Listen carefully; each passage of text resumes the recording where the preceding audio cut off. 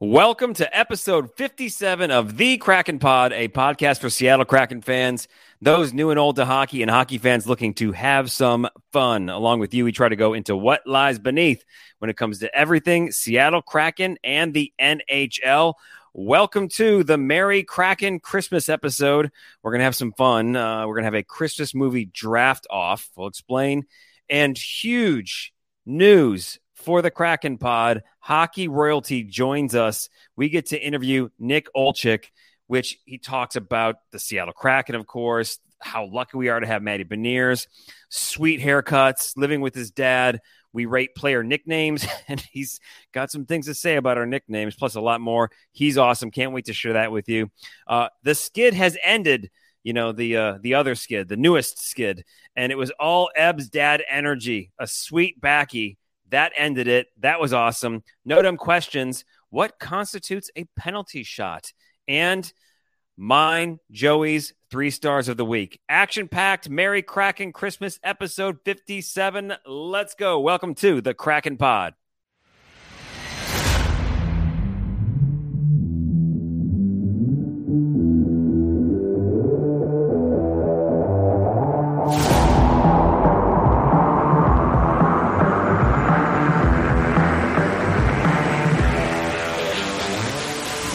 What is up? My name is Jeff Januzik. This is my friend and co-host, Joey Cirillo.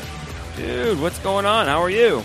I'm good, minus it's allergy season. And, well, it's always allergy season if you have allergies. It never really goes away. And so I just took a Claritin and washed it down with some Coors Light. So I'm trying to get Claritin clear over the course of this episode because I can't be sniffling the entire time. I'm not trying to do like ASMR for sick people.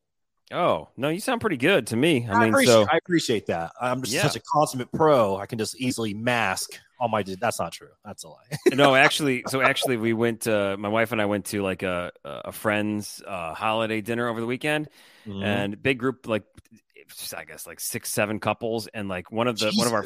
Yeah, it was fun. We had a good time. One of our friends, though, when we first showed up for pre-drinks, my wife and I both looked at each other, and we gave each other the look, which was like, oh man, and that guy's really sick. You got to kind of keep some distance from him, but he's still powered through. I mean, he was rocking. So it's always patient zero that wants to throw back 10 eggnog. So you have to watch out. Did you have any holiday themed drinks, and how was the get together, the meal? It was great, man. It was great. We no, I didn't have any holiday themed drinks. I just straight went to gin and tonics and red wine. So okay, I enjoyed it. It was fun, and we actually we mailed it in pretty early. We were home by like 10:30, and the rest of the crew, most of them went out, continued to keep going, and the guy who was had a cold, he was out till like closing. I was like, wow, this guy's got it. He must have some sweet Claritin going on, something like that. So it also explains why he has a cold. Yeah.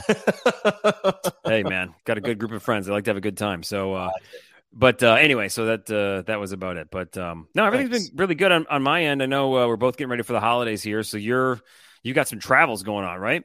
Nashville on Wednesday. So this comes out Tuesday. So the day after that, I will be in Nashville. I'm there for a couple of days, and then I am in Boston Friday through I think Wednesday. So Christmas in Boston, coming back on the 28th, and then just laying low. I'm not a big New Year's guy. I don't believe in the whole like New Year, new me, which I know probably doesn't shock anybody. So I don't know. Probably just gonna lay low, for New Year's and watch TV with my cat or something like that. What do you have going on? What's your Christmas plans? I know we're gonna go into this later, so I don't want but share whatever you want. What's going on with Christmas? Are you a New Year's person? Like, what's the deal with that? Yeah, you know what? Are you going to go to any hockey games while you're on these travels? So the first thing I did, and this is how like the changing of the guard within me mentally and emotionally has already taken place, because the first thing I did when I discovered that I was going to Boston was I looked up the Bruins schedule to see if it like coincided with my time while I was there. I'm actually missing them by one game. The entire time I'm there, they're going to be gone. They will be close by-ish. They're playing New Jersey on the road one of the nights, but I'm going to be too stretched thin as it is. It's the fucking holidays. Like, there's no way I'm going to be able to make it. So as of now, the plans are to go to a Celtics game the day after Christmas. So that will be cool. I want to check off. I think I mentioned this before. I want to check off the Garden off the list. But no, man, like I wanted to go to a Bruins game. They're not going to be in town. I thought about, looking up some collegiate D1 hockey over there. So I don't know. We'll see. I'm trying to keep things a little bit flexible because it's the holidays, and the reality is not everything is up to me.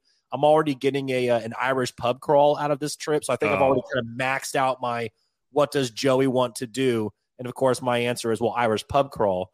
Anything else is a bonus, so we'll see how it goes. Honestly, I would, for as much as I love hockey, I might choose the pub crawl over a Bruins game. Oh yeah, I'm ready. Yeah, especially I'm just excited for you because I thought Boston, what an awesome city. People are awesome, but it's weird. It's like I can't stand the Bruins and I can't stand Boston sports fans, but like I like Boston people. So like it's this weird thing. The city is fantastic, so I'm excited for you. That's great. You don't love the mass holes sports fans? I love mass holes, but it's not the sports. It's just the weirdest thing. It doesn't make any sense. I mean, even when I was there, I saw people in Bruins jerseys like, oh, that's cool. They're going to the Bruins game. But like when I watch them on TV, it's like, oh, I hate the Bruins and Bruins fans, but I don't. It doesn't it makes no sense. I mean, it makes no sense whatsoever. I totally get it. Like every time I see a Patriots fan, I'm just like, oh, there goes a massive piece of shit. Don't even have to talk to that person. I just know they suck. Exactly. I've got friends that are Patriots fans from Boston. They probably all suck. Probably your worst friends. They are absolutely the worst friends. Absolutely. No. So I'm pretty pumped. We're gonna host everything. We're gonna host Christmas. So we got family coming over for Christmas, so we're doing that. We're gonna go see a Pelicans game with the family on Monday, the 26th.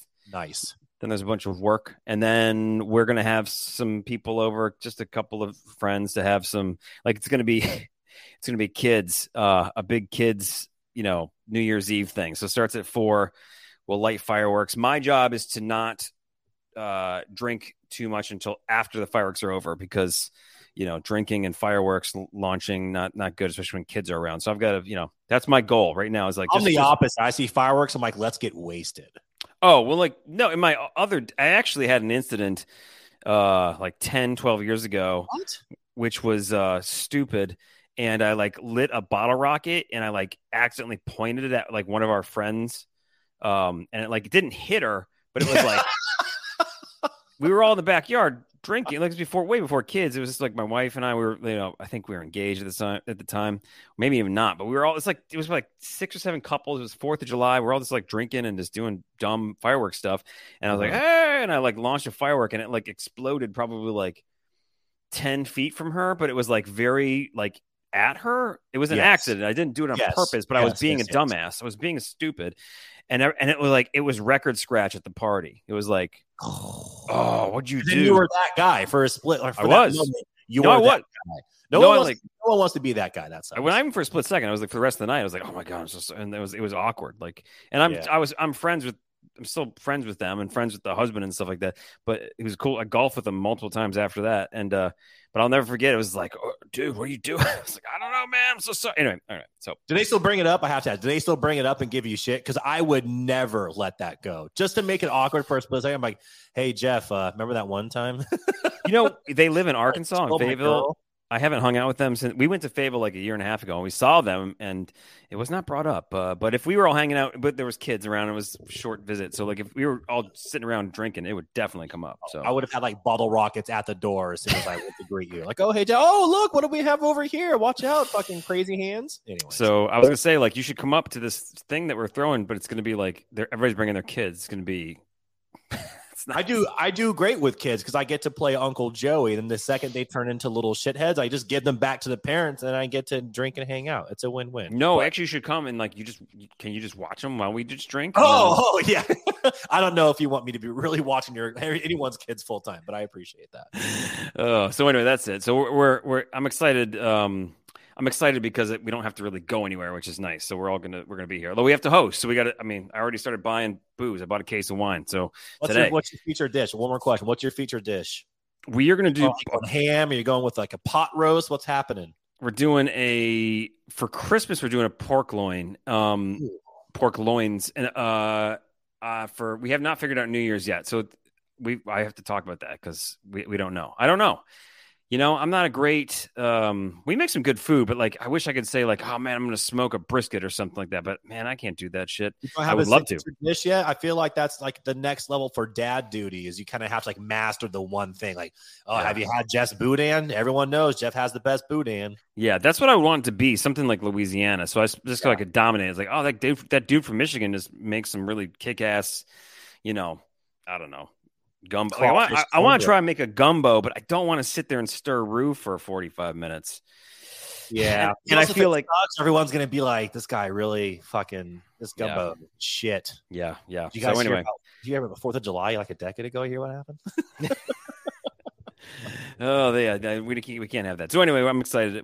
It's going to be good. I'm pumped. Work will be a little lighter, which is nice, and good. Enjoy the holidays. So that's good.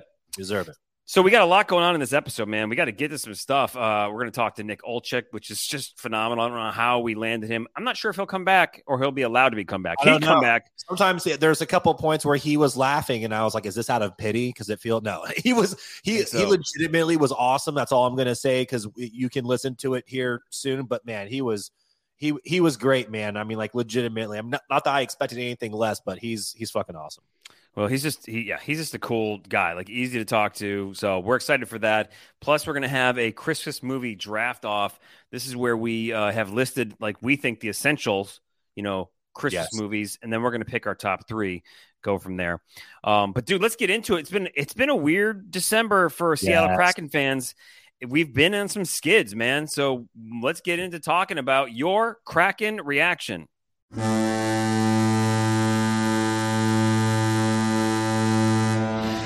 So here's what I like is that we ended on a high note. We're recording this on Monday.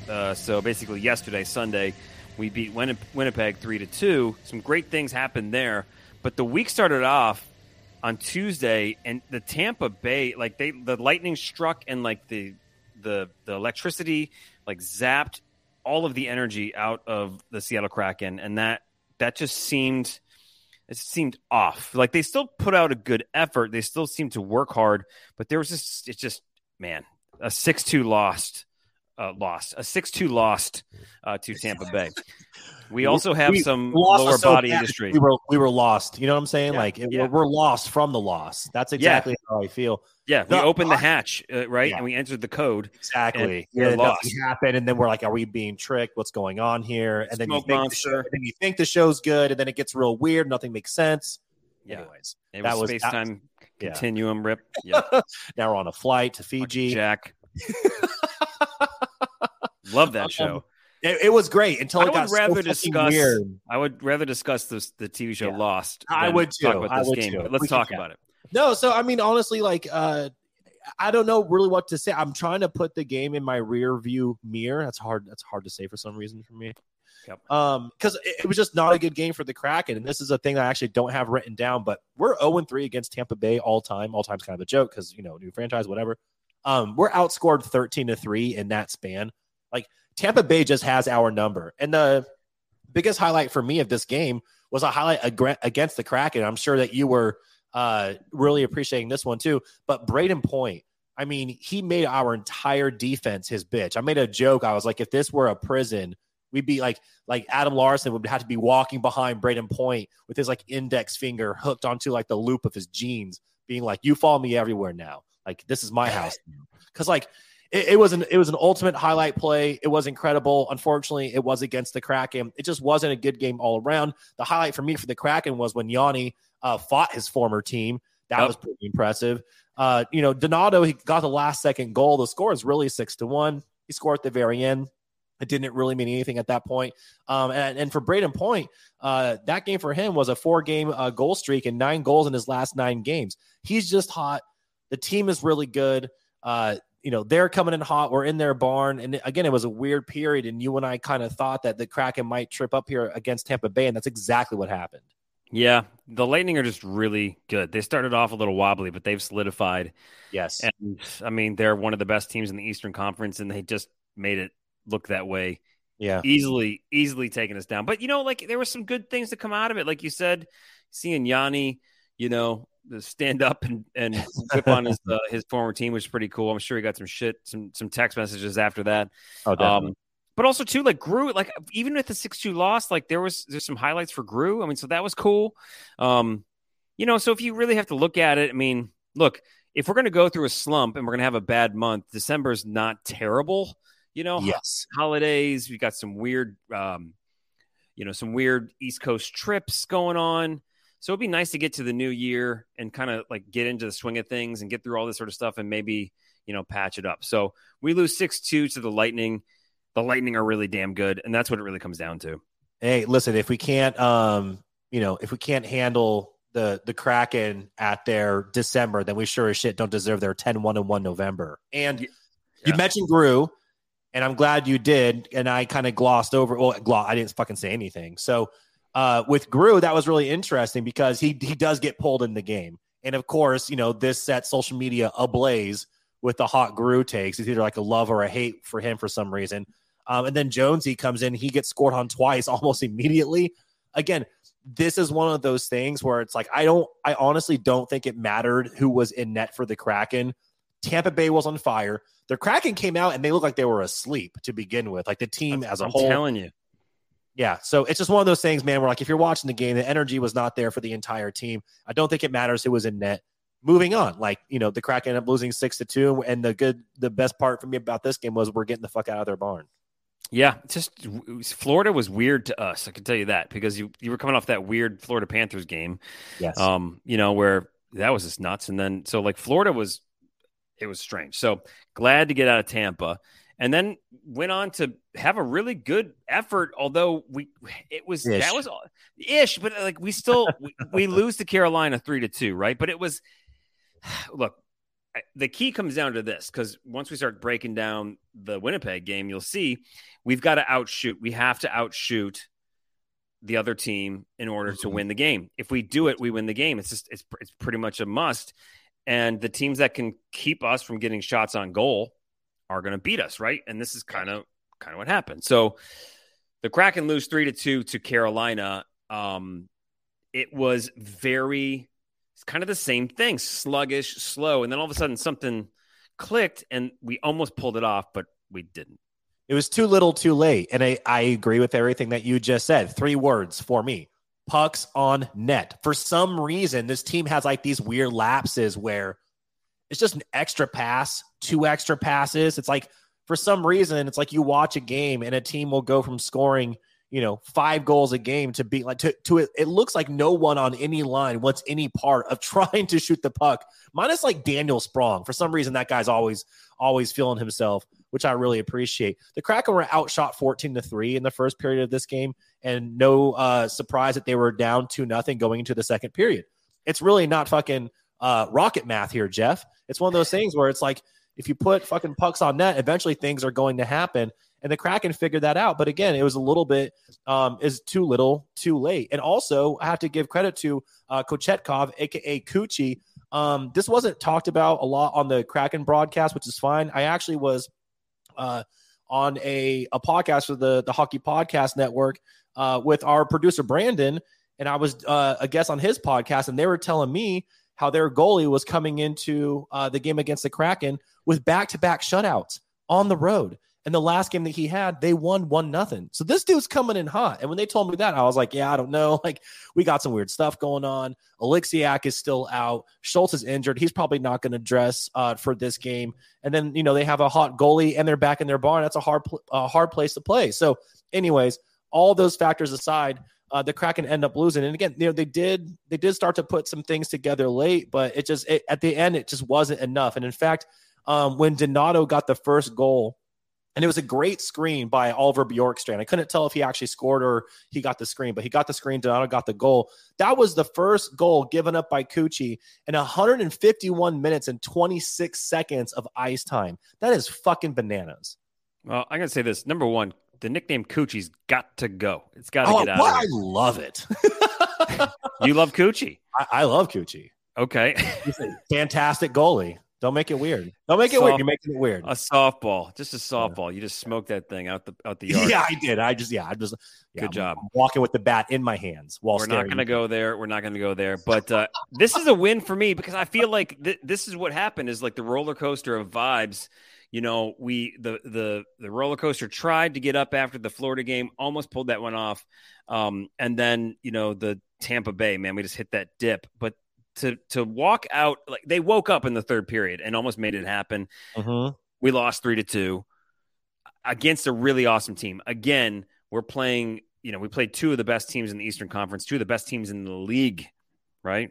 So That's a win right there. They kind of figured it out, and they took that momentum, I think, from that third period into the game against the Winnipeg Jets, aka the Peggers.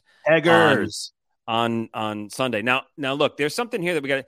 You've been giving me all the credit in the world for these good vibes parlays, and so here's the story: is I tweeted from Kraken Pod's account about my good vibes pick for this game against the Winnipeg Jets, and it was a same game parlay with DraftKings, and I picked Eberle to score a goal, and you. The day before, right, on Saturday, put something about Ebbs, and because Ebbs, that's what it was, at practice had his son on that sweet little like seal daughter. Yes, his daughter. I'm sorry, his daughter. My bad. Sorry, Ebbs. That's bad dad energy from me right there for not knowing that. Bad dad.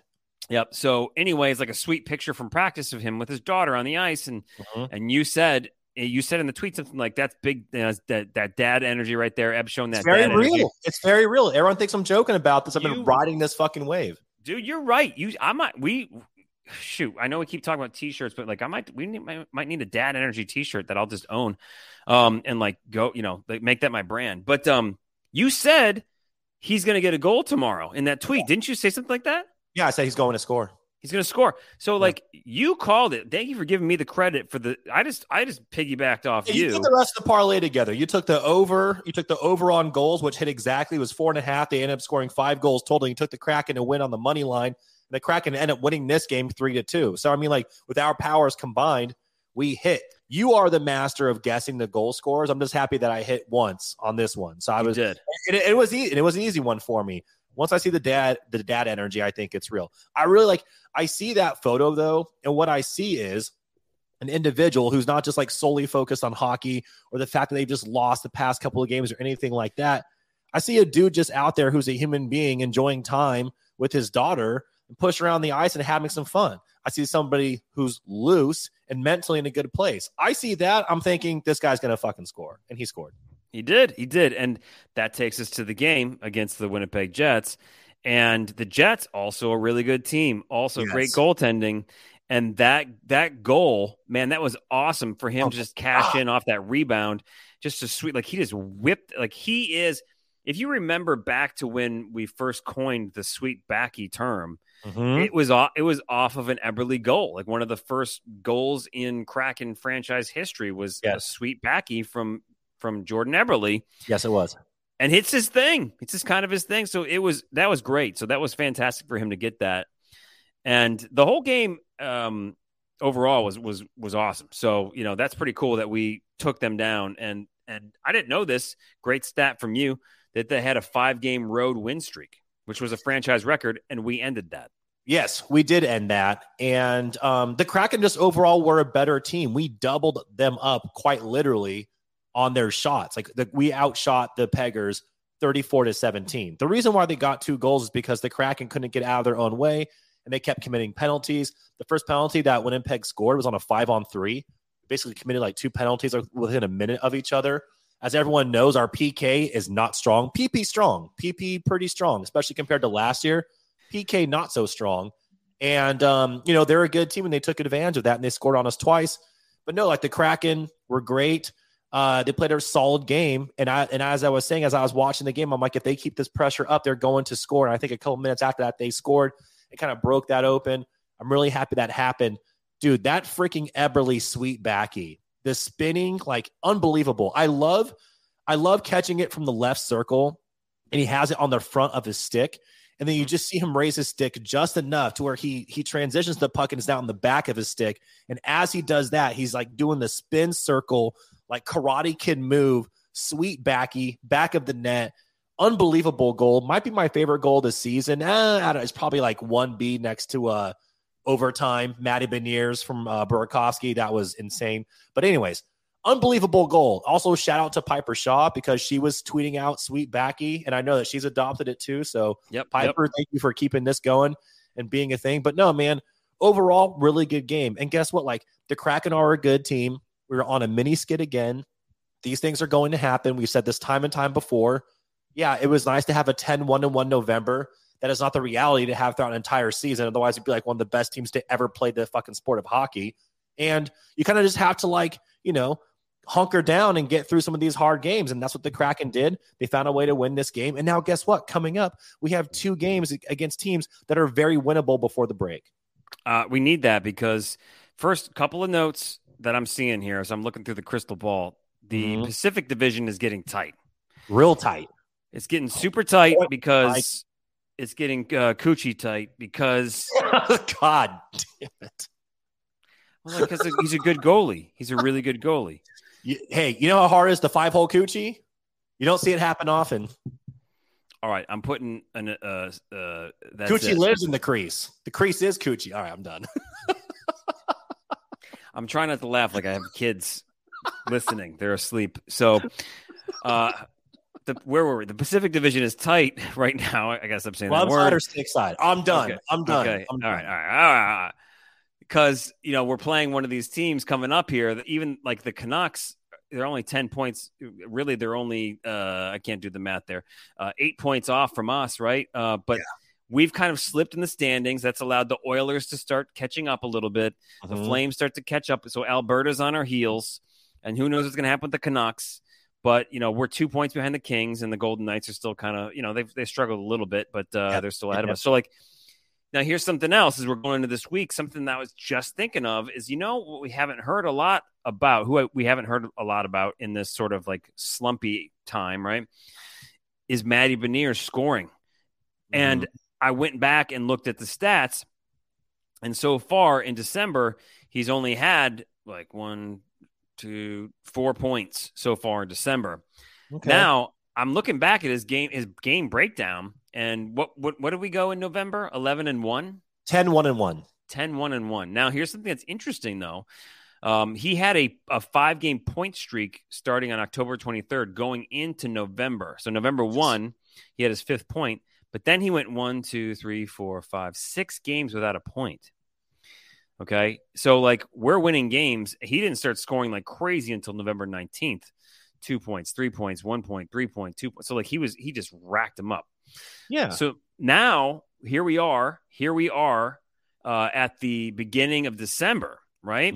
Well, just now, which is crazy to even think about that Christmas is just a couple days away. Well, what I'm looking at, you're right, but I'm looking at you're saying now as far as the stats go. Apologies. I notice a trend. I notice a trend here, right? So back at the beginning of November, he had a point, and then he went 6 games without, right? Little dry spell. So we're in a dry spell right now. We're about, so he had that 2-pointer against Florida, right? But other than that, he's had 5 games without points. Well, guess what? He had an assist against the Peggers. What I'm saying here, if you look at his actual game-by-game stats in this pattern, I think he's about to go off for the rest of this month. I fucking love this. Yeah, I'm predicting that Matty Beniers goes off this week and then through the new year, and that's where the Kraken get back on track as we should. We've kind of gone through the gamut of really good teams. We've run the maze here. So I'm saying this is if you look at Matty Beniers' breakdown, game by game breakdown, there's a strange pattern here. And the last time he went on a 6-game scoreless streak, he then rattled off 1, 3, 6, 11 points, 12 points in 6 games. Okay. He had a point against the Winnipeg Jets. I'm saying Matty Beniers goes on a 10-point streak over the next 6 games. This is the Ted Lasso that I need in my life. I love everything about this. And I'm here for it. I'm curious to see how this goes. I am also calling the Kraken on Thursday are going to beat the Canucks in Vancouver and end that winless streak that we have against them too. I'm calling that as well. That's an easier call. I'm just going off of vibes here. But I do think these last 2 games, but I actually think the Kraken are going to win their next 2 games. We can get into them in a second here. You think Maddie's going to go on a heater? I think Kraken are going to take the next 2 games. And the next 2 games coming up, I forgot to mention, and I feel bad that I did, but I have to give him props where it's due. That game against Carolina, I know that the Kraken took the loss there. Gru had 36 saves and played a hell of a game. So I just got to shout that out because a lot of hate out there, and he did. Stood on his head. That dude played an outstanding game. So it's easy to forget. We actually now we gloss over some things that he does, and we're so quick to jump on him when we think he's doing bad. But man, he was really good, really, really good. So anyways, coming up here, Tuesday night, the St. Louis Blues. Jeff, I have a fact that nobody has talked about in the history of the St. Louis Blues even existing. Are you ready for this fact? Was this what the fact that you've mentioned like every podcast episode? I don't know what you're talking about, but of this season. I'm pretty sure you've mentioned this almost on every podcast episode. Is this the number one fact that everyone needs to know about the St. Louis Blues is that Jordan Binnington is a giant bitch piece of shit, and that his girlfriend peed in the Stanley Cup. This is important for everyone to know. It's critical information coming up for the game against the Kraken in Climate Pledge Arena. Just know that Jordan Binnington is a massive bitch and his girlfriend peed in the Stanley Cup. So Jordan Binnington he had that streak of being really a bitch on the ice the past couple of weeks because he was going out of his crease. He's been very chippy. He definitely is an angry goalie, and he definitely is somebody that is in people's faces. Now, look, the girlfriend peeing story. I'm just saying this. I'm not defending peeing on Lord Stanley's Cup. Huge if true. I'm not defending it, but I'm saying is that's probably in the ranking of things that crazy things that have happened to the Stanley Cup that we don't know about. Oh, dude, can you even imagine? I mean, like the things that we do know, that's probably one of the worst if it did happen. But I think the things that we don't know would make the Binnington girlfriend scenario look like they ate a bowl of fucking cereal out of there like Ovi did. You know what I'm saying? Like it would make it look like nothing. Like that Stanley Cup has seen some shit. And probably has actually literally seen some literal shit, actually, yeah. Hopefully just a baby or something like that was in there like, oh, get the picture of the baby in the Stanley Cup and then like, just let loose. Which would be a good story. It would be a good story. So the Blues, they're dealing with some injuries. They've had, some of their key players are just kind of warming up, that sort of thing. So, yeah. The Blues are a sneaky team. They're always a solid team. They're always solid. Jordan Binnington can be really good. I don't know what to think here. So I don't know what's going to happen with this game. I really would like to see a win. I mean, we do. We have a short week. I mean, we only have 2 games this week. Until the break. Right, until the break. So, it would be nice to go into the break beating St. Louis. And then I finally feel it, although I called it last time. I thought this was going to happen. We're in Vancouver. We've got to beat the Canucks. The last game against the Canucks, if you remember, I said that was when we were kind of struggling before we went off. I said, we've got to beat this team. We've got to beat the Canucks. We have not beaten them ever. We have to beat them. We hadn't gone off on that epic run just yet. This is it. I'm just going to keep saying it. Is like, this is the must-game win of the season.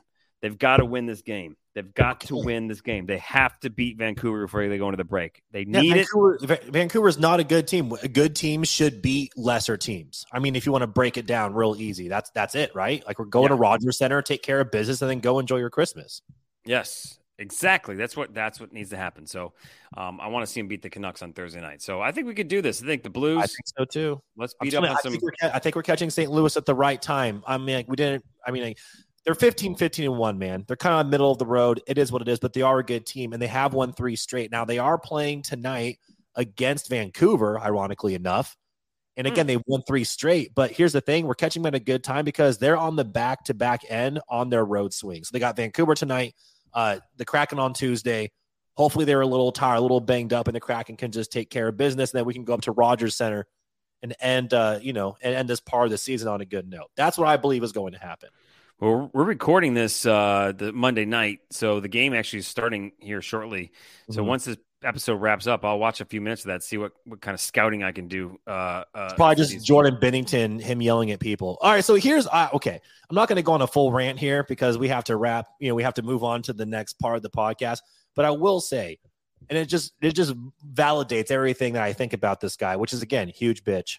But for him, I think what bothers me the most, and I've seen a lot this season, is you never see highlights again this season of him with like outstanding play, right? Like you never see like what he's doing being shared across like social media or anything like that because he's had such a good game or a highlight save or anything along those lines. It's always him acting like a complete fucking jackass.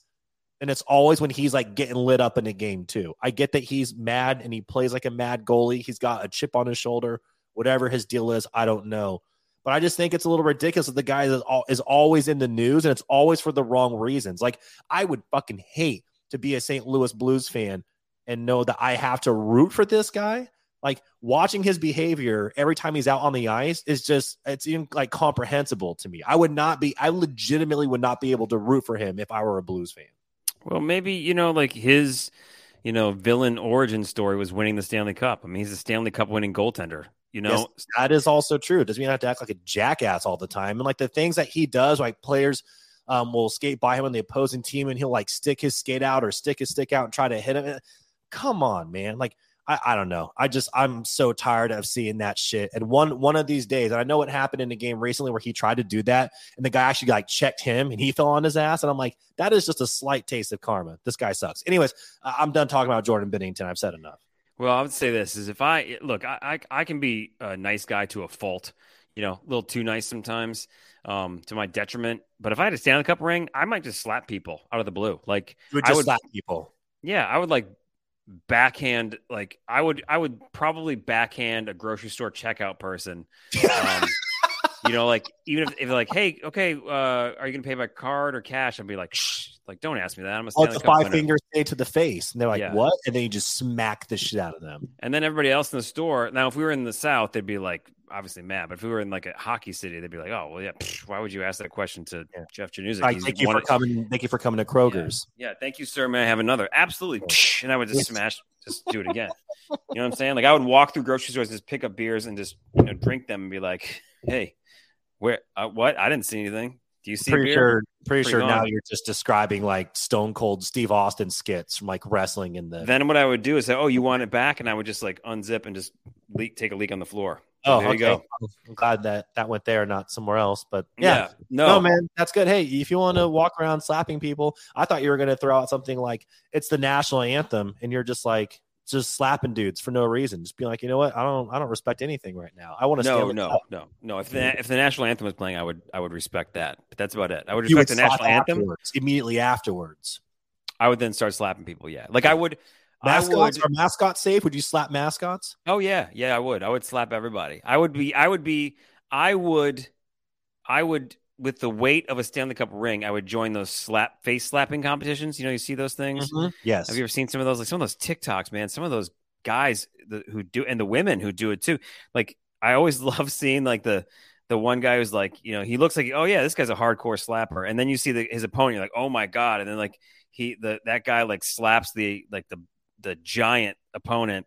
Yes. Like, oh, that was a pretty meaty slap, and then the giant comes back and like literally blasts the dude into like next week, like obviously concussed him, caved his head in. Yeah. Like that would just wear a Stanley Cup ring, right? I would do that. And that's how I would win. So, wow. Yeah, I would be slapping everyone. Like I would backhand people. I hope that we get so ingrained in the organization that like years down the road or whatever, I'm not saying I want this to happen years down the road, the sooner the better. But one day, like the Kraken win a Stanley Cup and like Jeff and Joey, we don't know why you guys are here, but you're here. Thank you for all the work that you do, being these two idiots living in New Orleans, talking about hockey. We are going to give you honorary Stanley Cup rings. And by the way, I think we have some owners that follow us on Twitter. So if you're listening to this, Mr. like Lewicki, whoever's part of it, please like just save this. And I hope that when they do, they honor us and we get honorary rings. And then when we do, the first thing I'm going to do is I'm going to be like, all right, Jeff, This is your moment. Remember episode 57 back in 2022? If you don't start slapping people, you're a fucking phony. And you'd be the first person that would be slapped. I mean, because you'd be right there. I would wear that slap with honor. I'd have to, by law, slap you. This is a man of integrity. This is a man of his word. Would I be so in the depths right now? It is. It is awesome. Would I be like crying, being like, but I have to, and you'd be like, I understand, and like smash. That would be it. I think you'd be fake crying because I was like, after working with me for a period of time, at some point you're going to want to slap me naturally. This just gives you a great excuse. Well, I was on a morning show with a friend of mine for like 11 years, and then that was it. So like, okay, so like we got about 11 years. I'm just saying that. Okay. So anyway, maybe it'd be time to slap you. You'd want to slap me. We would just like slap each other. But yeah, we could. Either way, right now. So this actually is a good segue here, Joey, because we have had Piper Shaw on the show, right? She's awesome. She's a friend of the show. Mm-hmm. Where are you going with this? Just wait. If we could, like, we're basically like, we're slowly I feel it. Like we will somehow be asked to be part of the Kraken broadcast team. Like it's going to happen. Mm-hmm. And if we could do that and get ourselves ingrained in that, like they may, I don't know if broadcast teams get Stanley Cup rings, but I think some do because they've been with the team for so long. Mm-hmm. So like we were there since the beginning. I would just say like if we just keep going, we got Piper Shaw, like check. We got broadcast, Kraken broadcast royalty right there. Now Nick Olczyk, like check, like hockey and Kraken broadcast royalty. Then Forsey, like everybody, JT, everybody. Like we just check. Then like we're pretty much part of the broadcast team. Like I will just say it. Like we are really. Yeah. If you think about it, we really pretty much are. And we should also get a paycheck at this point. Yeah. We can do like Root Sports After Dark. It's like they have the normal broadcast and then like they throw us in there to be like, hey, by the way, if you want the unedited version of Kraken Talk, you can watch Jeff and Joey in Root Sports After Dark. And we can just own that entire thing. Oh, dude, that was like back in the day watching NHL Tonight on ESPN2 with John Butchergross and Barry Melrose. And that was awesome because it was like 11:30 midnight and it was just off the rails, like the funniest stuff. Like, you know John Butchergross, right? Yeah. Yeah. He like he's a he does Sports Center now, but he's also a big hockey guy. He's hilarious. He just would say the craziest stuff like that. That's a great idea. We should do that. Just saying. We have so many ideas. We need to hire more people. We have no time for anything. Just go to hiring. Let's just hire everybody in 2023. Let's just hire them. We'll pay you an IOUs like in Dumb and Dumber. Yeah. Anyway, okay, so good segue here. We're pretty pumped. I mean, in all seriousness, it's so nice that this guy gave us some time. We had said originally when we set this up, like, yeah, maybe like 30 minutes. Well, it went way over 30 minutes. We held him captive. Worth it. This guy's so awesome. So big time Kraken Pod honor to have Nick Olczyk on the show.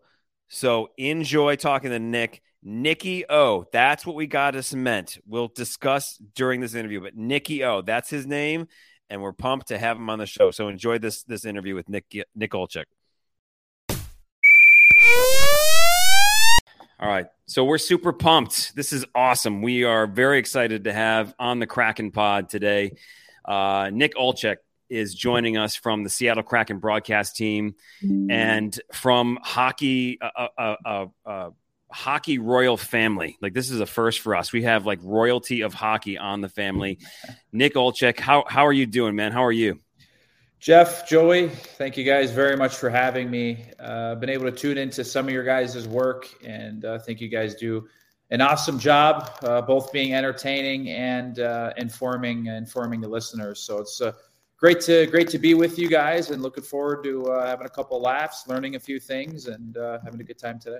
So I got to give props, because we like to have fun in the Kraken Pod, and we're not as PC or statistically driven like you and Allison may be. I also want to give props to the Seattle Kraken PR for allowing you to come onto the Kraken Pod. So cheers to them. Thank you so much. Yes. Yeah, huge mistake. No, it's all good. But so I really want to just jump right to it. the Seattle Kraken, I'm going to go right at you. The Seattle Kraken are going through a few trials and tribulations right now. They're not on that hot streak that they were just like 2 weeks ago. They had a killer, basically month and a half, and now they're starting to go through some things. What are they going through? What's happening? What are you seeing? And, I'm Mr. Positive on this show. Is this what is going to continue to gel them as they go through these sort of hard knocks? So what's happening right now with the Seattle Kraken? What are you seeing? Well, I think you look at the month of November, you win 10 of 12. That is a historic month for any team, let alone the Seattle Kraken. And I think you just saw everything start to come together, right? Offense was there. It seemed like every game in November, they were scoring 4 or 5, or in some cases against the LA Kings, 9 goals, where the offense always found a way to come through. And other than maybe that game against LA, defensively, very strong, very stable, not just from the goaltending position and from the defensemen, but the forwards helping out in the D zone and doing their job most importantly. And then you come to a new month in December where sometimes you just can't explain why you're going through a little bit of a tough time. But I think you look back to the game, the most recent game that they've played. And you look at that game against the Tampa Bay Lightning and go, how good Tampa was defensively in their own zone, where the Kraken had a tough time getting to the net. They had a tough time generating second and third opportunities. I think they only had 1 rebound shot after 38 shots taken, a lot of perimeter play. So while they did have a very good effort in terms of having constant and persistent pressure in the offensive zone, a lot of it was from the perimeter, and they just couldn't find a way to get to the net. Now, I think you look at that game specifically. Now, all the games in December have been very, very different in their own way. You're going to go through peaks and valleys throughout the course of a season where the offense is going for one stretch of games. Maybe it's not going for another stretch of games, and you got to find other ways to win. It's also been a tough stretch on the road trip, right? You go Washington, Florida, Tampa, and then Carolina. I mean, that is a hell of a trip, going into some tough buildings against some great teams. So I think, why are they struggling lately? Why haven't they been able to get back to a win streak? I think these are just the peaks and valleys of a season. You're going to go through times where you're not scoring 4 goals each and every game. It's been a little bit of a back and forth in terms of the goaltending position. And I don't think you can blame the goalies for any of these losses at all. I think it really just does come down to managing the puck in certain situations where sometimes it's better off to be a little bit more simple and just chip the puck in deep. Or instead of trying to make a stick handle or a pass coming out of your own zone, nothing wrong with just hoofing it out or using the glass to live, to try and live to fight another day or make another play. So I think as a whole, anytime you go through a great month like that, you should have a lot of confidence. And then when some tough times come, that's when you really start to see the true colors of your team. And I think you look at the road trip as a whole and the tough stretch that they've been going through.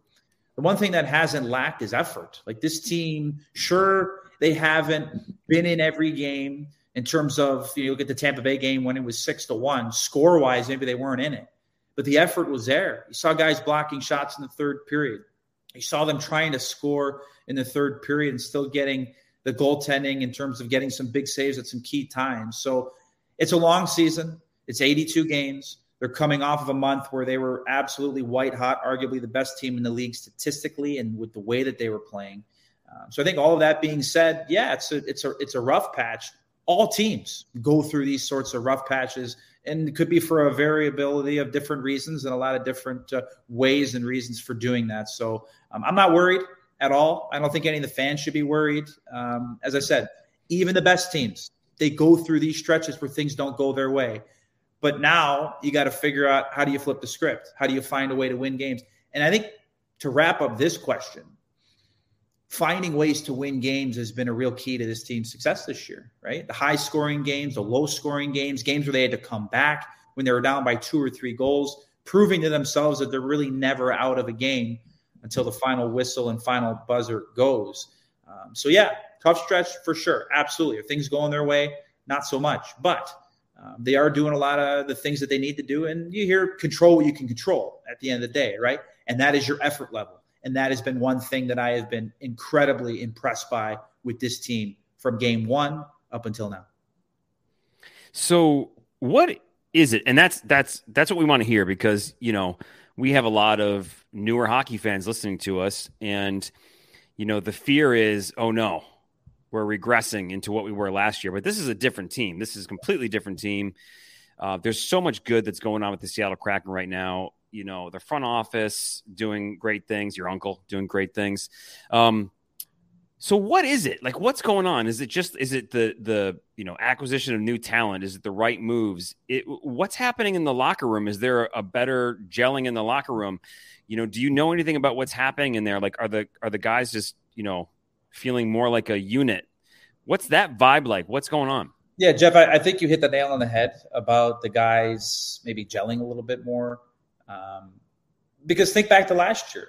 The first year for the Kraken was ridden by COVID. Everybody had to deal with it. There were no such thing as a team outing, no such thing as players going into the community and really ingraining themselves into the Seattle culture and creating fans and meeting new fans. And as a young hockey fan, as I was, and still into this day, when you can meet some of your idols or meet some people that belong to a place where you look up to, it means the world. It means a lot. So I think, why is the team better? Well, a lot of reasons. Great moves in the offseason.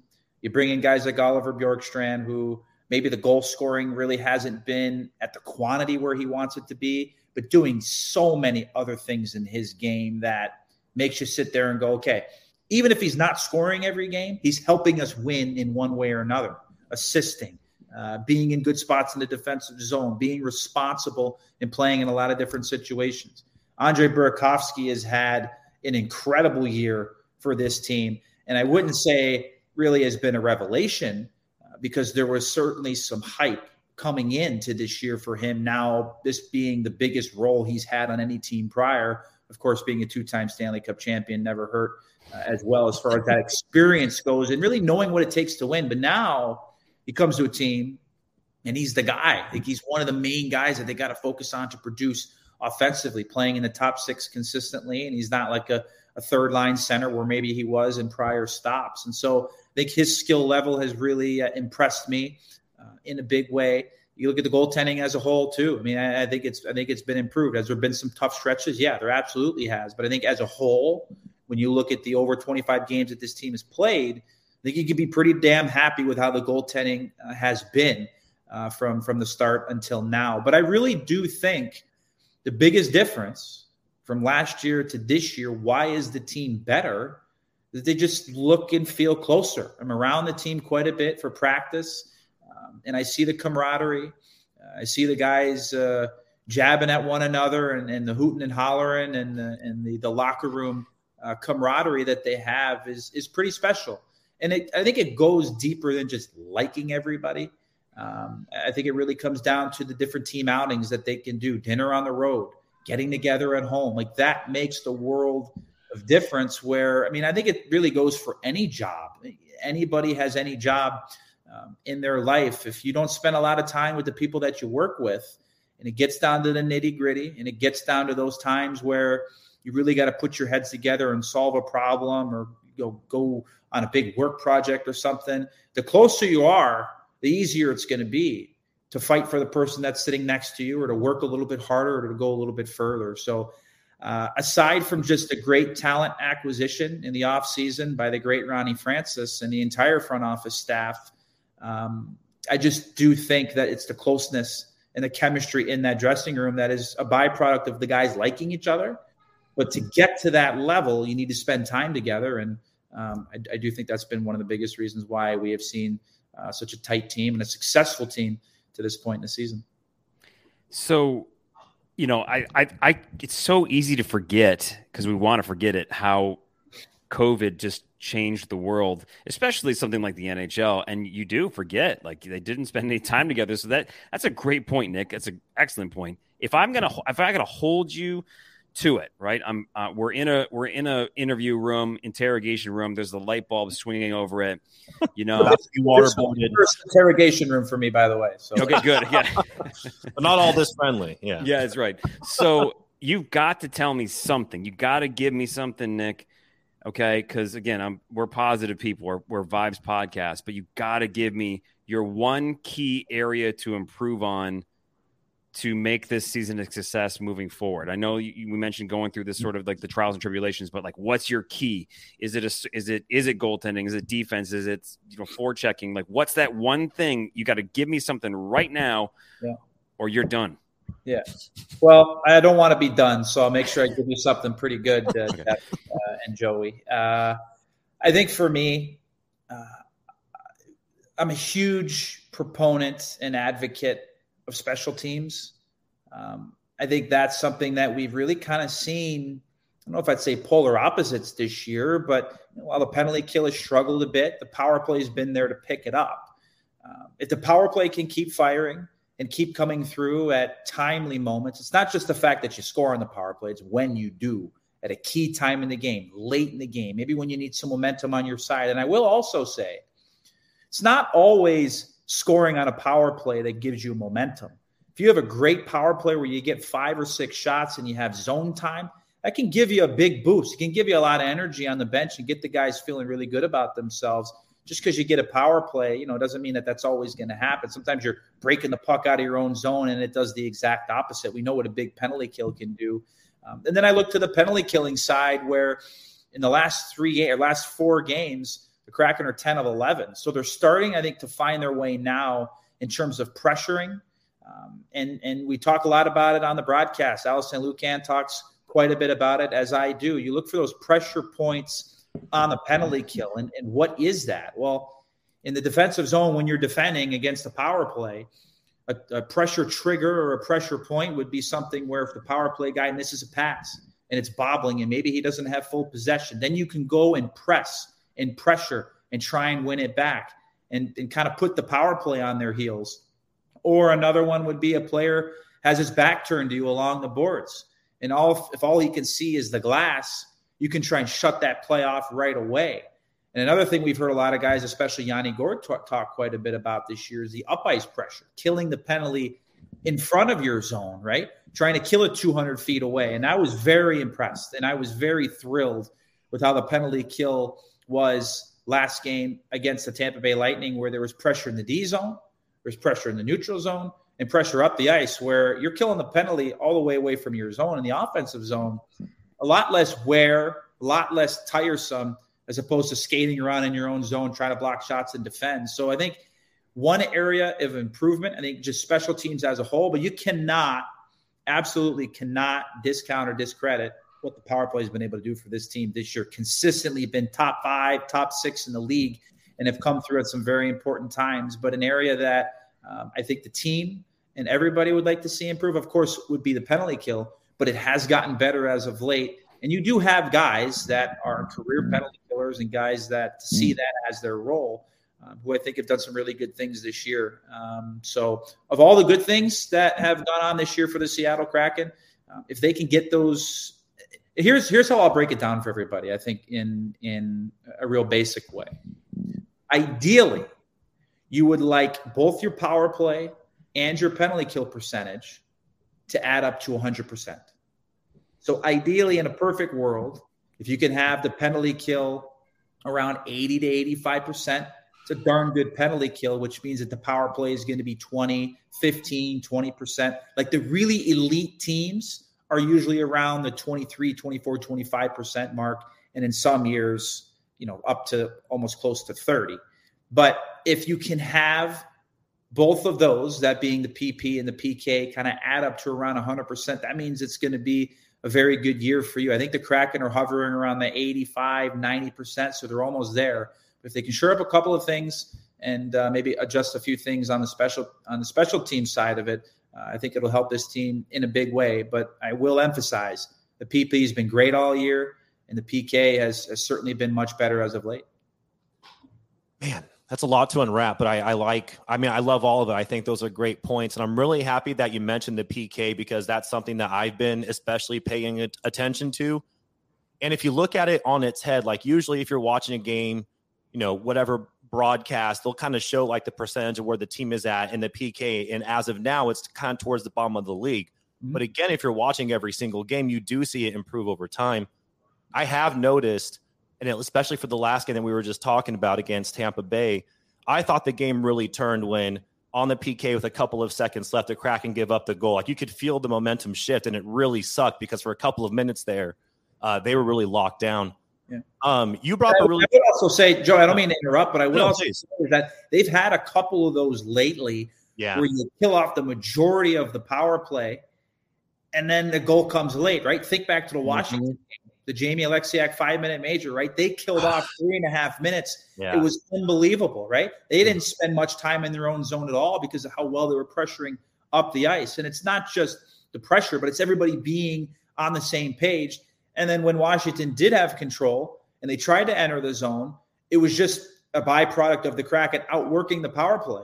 And though they had one less guy, they did outwork the power play for 3.5 minutes. Mm-hmm. And then all of a sudden kind of a fluky play where the puck barely hits the back of the net on a Marcus Johansson play where you kind of got a partial breakaway and in that. So to your point, yeah, absolutely. They've been doing a lot of great things, and just seems like sometimes maybe there's that little moment at the end where, the puck does end up in the back of their net.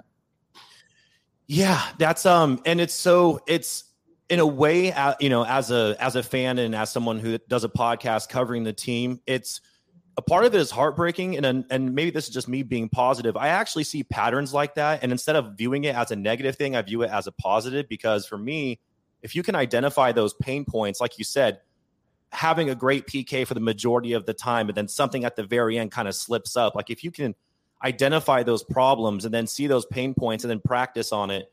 And you saw like over the last week, like the team was really working on, there's an emphasis during the morning skates on their special teams.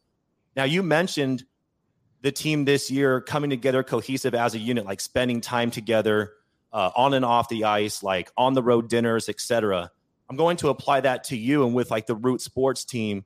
How has that transition been like coming over from Chicago? Like I saw some quotes about you were surprised about like how quickly you've adapted to Seattle and how much you're enjoying your life there, but it's still a major transition. We've had a chance to talk to Piper Shaw, and she was just raving about like how great all of her coworkers are. Not that she's going to come on, a podcast and like trash her coworkers, but like generally everyone seems to get along really, really well. It seems like a great environment. So how has that been for you? And just getting to know everybody and getting acclimated to not just the city, but to, the organization you're now a part of? Well, I think the greatest thing that I've discovered so far about living in Seattle has been the people. I don't say it tongue in cheek. I don't say it to get oohs and ahs, but that is the honest truth. I've been fortunate enough to meet some incredible people here with the Kraken, within the organization, and with Root Sports. People that have trusted me to do a job, that have a belief in me, and that gives me so much confidence to just talk about what I know and to be entertaining and to have a little bit of fun and to show some personality, and to both teach and to entertain people, because we are in the entertainment business. But I think in terms of just getting accustomed and getting comfortable and enjoying life, I would double down on saying I think it's happened and been much better, and it's happened quicker than what I ever would have thought. I mean, anytime you move 1,000 miles away from what you've known for such a long time, and Chicago being home, it's scary. It's intimidating. I'm not going to sit here and prop my shoulders up and say I wasn't scared. I mean, but the thing I do have that I can lay my head down on at night is that there's an incredible support group here of people that are not just nice, people that are not just great at what they do, but people who genuinely care, because it really is a family. I think this really is a family, from the team to the network, and people that have just been so incredible in helping me get comfortable. And I mean, for the team wise, I mean, it starts with Todd Leiweke, who is a guy that if you're employed by Todd Leiweke, you're going to run through a wall for that guy. because of how much he cares. And Victor DeBonis, who is one of the funniest, most intelligent I've ever met. And try and talk to as much as you can. And Katie Townsend has done an incredible job in making sure that on the broadcast side of things, media side of things has been right there along the way. And Ronnie Francis too, obviously was a big reason in why we've been so comfortable here, and someone who really has things going in such an incredible way. And then I look, to the network side for Root, where, they really are, the Kraken and Root are kind of different entities, but blend so well together because everybody's on the same page, because everybody wants a great show that we know we're capable of. And it starts at the top with John Bradford, who has been there every step of the way, helping me, and just being such a genuine voice of trying to help and guide, and put analysts and hosts and everybody crew-wise in positions to succeed. And then the people I work with, Scott Malone, award-winning producer, a guy that knows the game and a guy that knows how to put a great show together. Just incredible and kind of helping me, because sometimes as a broadcaster, I have so many things I want to talk about. I'm sure, as you guys would know, running a great podcast, it's like you can't fit everything into 1 hour. You can't put everything into one show. And so Scott has been awesome in just trying to help me stay clear-headed and have a clear and direct plan. And then the people I work with, Ross Fletcher and Tom Glasgow and Allison Lucan and Piper Shaw, they have all just been so welcoming, so incredible. Allison has done wonders for me, opening my eyes to the more analytical side of the game, because by nature, I am an eye test type of guy that also sees and appreciates the importance of numbers and the importance of data to help support what you're seeing. Sometimes I might be seeing something and I kind of want some confirmation. So I go to Allison and say, do the numbers back this up? And she's either there to say yes or no. So a great sounding block, and someone who has made an incredible road for herself and for so many other women in this business. And so she is someone that I certainly count on quite a bit. And then the broadcasters, right? Johnny Forsland, JT Brown, and my dad too. I think you could just sense that the fun that they have, and the entertainment is just on another level. Half the time I'm sitting there laughing, to be completely with the kind of the broadcasts that they put on. So I think all of that has been a big reason why I feel so comfortable. I feel so adapted here in Seattle, and I've met a great group outside of work as well. So loving where I'm at, loving life, and I really couldn't be more thrilled to be part of the Kraken family. I've got so many follow-up questions on this. Number one, the answer is yes. Is she as smart as she comes across and witty as she comes across on Absolutely. Twitter and TV? Yeah, she is a pun master when it comes to using words. And look, somebody who knows the game, somebody who knows how to apply their skill set. And I think the biggest thing with Allison is that she is so willing to teach other people about what she knows, and to say that the analytics community is not just this closed off community for people who already know. She is there as someone who knows what she's talking about, somebody who knows the game, somebody who's been around and has incredible experience.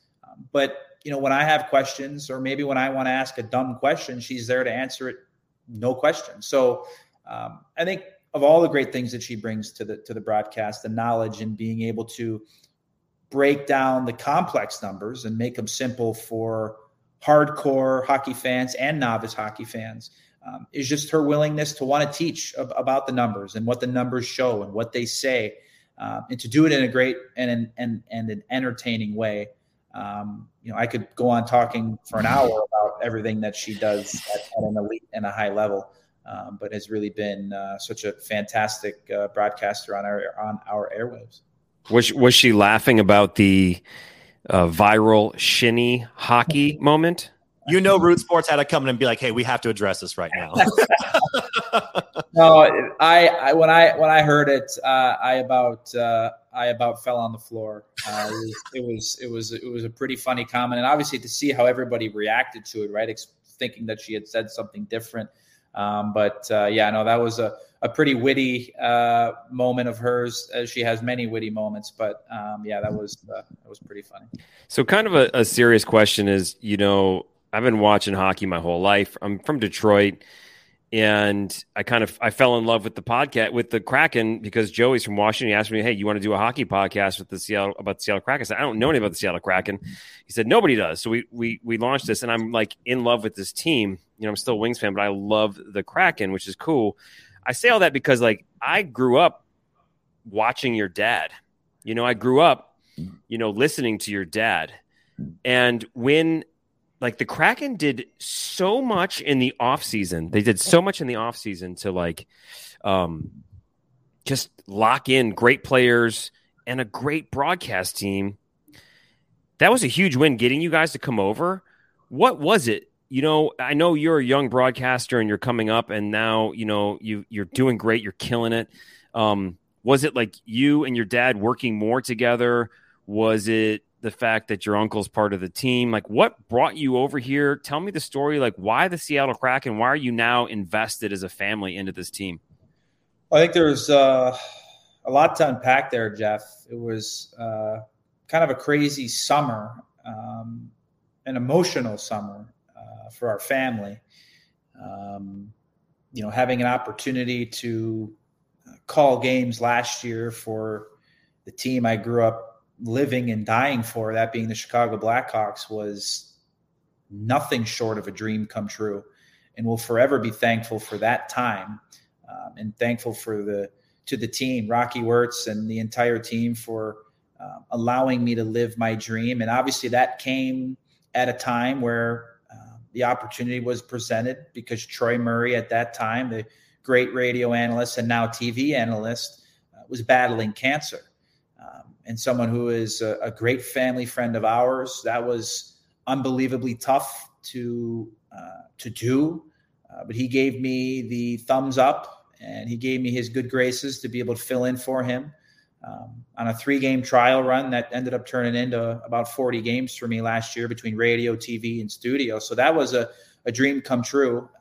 But then, it's a business and things happen. And I think the draw to the Kraken was pretty easy to see from the start, right? Something new, something exciting. But it really did kind of goes back to what I talked about earlier, is that the people that are here, I mean, these are incredible people that give their everything every day, all the time, from management to hockey operations and everywhere in between. And it was just kind of an exciting new beginning that, was the hard decision. It was the tough decision, but one that was made so much more enjoyable and fruitful and exciting, knowing that, there's some people here that we have some blood in the game with. My uncle Rick being an assistant general manager here, obviously an incredible relationship and friendship with Ronnie Francis, and my brother Eddie being an amateur scout as well for the team. So, it really is, I guess you could say, a family affair in that way, but all very understanding that we're all here to do a job, and to do a job at the highest level, not just every other game or once in a while, but all the time, every game. And it really is such an incredible atmosphere to be part of this team. But again, I think getting back to the root of the question is, what was the draw? I think the draw of just being something fresh, something new, something exciting, and knowing that there are some pretty amazing people in this organization that, that have your best interests at heart, and people that, are going to, do anything and do whatever it takes to make you feel comfortable and wanted and valued. And so, again, very appreciative for the Kraken for having me aboard, and hopefully I've been able to win a couple of fans over by now, and hopefully people have enjoyed the job that we've done. I can't obviously speak for everybody, but I believe that's a pretty good consensus as far as like what you and your family have done with the organization. We're all pretty excited. I saw another quote from you that made me laugh out loud. I thought it was hilarious, and it was regarding your father and how he comes into town for a couple of weeks a month, and when he does, the bed's made, the clothes are hung up, the dishes are done. Does dad still crash with you when he's in town? Is that how it rolls? And he rolls in and it's like, oh, like got a little hotel situation going on. He's like, I'm not paying anything. Yeah, no, we got a nice setup here. We got 2 bedrooms. So when he moses his way on into town, he's got everything he needs. We got some extra toothpaste in the cabinet. We got the dry cleaning still hanging freshly in the plastic, and all the dishes are done and all of that. But it's pretty special being able to spend time with him. You talk about having a role model. You talk about having a mentor and someone to look up to. I mean, off the top of my head, other than him being, my father, I don't know if you could ask for anybody better. With the incredible reputation that he has for all of the both hockey and life knowledge that he has as well, just sitting and talking to him over dinner or when we're sitting there watching hockey, just to be able to be around. And it sounds kind of weird of me to say, but it's an honor. Like, it really is. And, I think about growing up and, having role models and people you want to be like. And, there's some people out there that don't want to be like their parents, but I don't think he's the worst person to want to be like in terms of everything that he's accomplished and how loving he is, and for how incredible he is at his job. So, yeah, when he comes into town, I might need to do a little cleaning and make sure that the place is spick and spam, and to make sure that all of his laundry's done and everything's folded. But it is always an exciting time because I know how busy he is. And, I'm sure he'd love to do every Kraken game that he can, but just in terms of the national schedule and the fact that he's an extremely busy guy being pulled in a lot of different directions, it is always exciting when I know he's coming into town, because not only does that mean I get to see him, but it also means maybe a couple of free meals. That dynamic never changes. I love it. That's fantastic. So that's incredible. The fact that that's huge respect to you, and the fact that you're a family guy, and the fact that he's your dad, but he's also a hockey legend, and like that's just neat that you're fanning out over your dad, which is something that I hope happens for my son, which I'm not sure if I'll have that same thing there. But you grew up, in the Chicago Blackhawks organization. You grew up knowing hockey, like that's been your life. I'm sure you're so used to, the who's who of hockey, knowing these people. Is there any moment where you just completely like fanned out, or you completely met somebody and you were in awe? You just like, you couldn't speak. Is that still happen to you? Is it still, or is it like you just know everybody? Was there one moment growing up where you were like, oh my God, Dad, it's blank? Yeah. My favorite player growing up is actually someone I'm very fortunate to call a good friend now, and that being Patrick Sharp. I loved how he played. I loved his personality. I loved how he handled the media. He was just always a guy that I thought he's a pretty good looking dude too. So I was going to say the man rocket, Patrick Sharp. I mean, the dude is. I think he won like best looking in Chicago a couple of years. Did he do one of those ESPN? Didn't he do one of those ESPN? Did he do one of the athlete ones where like he's basically almost not wearing clothes at all? They get naked and they hold like a hockey stick in front of them or something like that. Yeah, I don't know if he did, but he's still in great shape. So I think we should probably call him up and see if he could do it. But I think when I was young, the starstruck feeling for me, I don't know if I ever really had that. Just because I was always around the game and fortunate and grateful enough to be around some great people and be around some hockey legends, especially in Chicago. When you talk about Tony Esposito and Bobby Hall and Stan Mikita and Dennis Savard, I mean, guys that their jerseys are hanging in the rafters. When you go back some years, and then being able to know guys like Patrick Kane and Jonathan Taves and guys that are just incredible people incredible players, but better people off the ice. But I think wow moment for me when I was a kid, probably meeting Patrick Sharp, and then swiveling to maybe a whole nother realm and galaxy. I actually met one of my role models and a guy that I looked up to quite a bit for both the way he lives his life and the sport and entertainment business that he worked in, which I was a huge fan of growing up. I was a big WWE fan growing up, loved wrestling. And I am someone who, to the disbelief of many, I don't drink. I don't do drugs. I am as straight edge as it gets. I take a lot of pride in that. And so last year, when I ran into CM Punk at a Whole Foods in Atlanta, Georgia, I was there working behind the scenes in the tape room for the NHL on TNT studio show. And that's kind of one of the other gigs that I was doing last year. He had just gotten off a plane to come into Atlanta to film a show, or I think it was a movie. He had a call time the next day at like 4:30. And he had actually had some history with my dad where they'd met a couple of times, obviously, CM Punk being from Chicago. But that was the one moment in my life where I was like kind of shaking and like fanboying out, I guess you could say, just because of, I don't know. I wonder if you guys are even familiar with him. And just a guy that had that charisma on the mic and obviously still does being in AEW, but someone obviously the Chicago connection, and someone who in terms of lifestyle, I kind of sought an identity in that. So in terms of starstruck, probably when I was young, being Patrick Sharp hockey player wise, and then in life, meeting CM Punk, that was kind of one of those where I'm kind of like mumbling and stumbling over my words for the first time ever, probably. That makes sense, though. You grew up around hockey players, so to you, it's like, oh, just seeing friends and family, that sort of stuff. But to see that's a great story. It makes total sense. And by the way, I was going to ask you about that in your it's in your Twitter bio, Straight Edge. So like, props to you, good for you.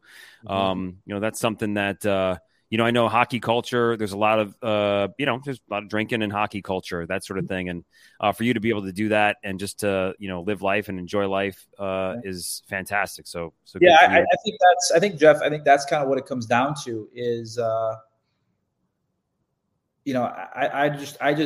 of the belief, and I don't think that there's anything out there that could make me enjoy life a little bit more or enhance in any way, or make me more comfortable talking to other people, whatever the case is. And, I've never let that deter me from going out with the guys and having fun or talking to people or going to clubs and bars and things like that. I'm a big believer is that, you don't need those things to have fun.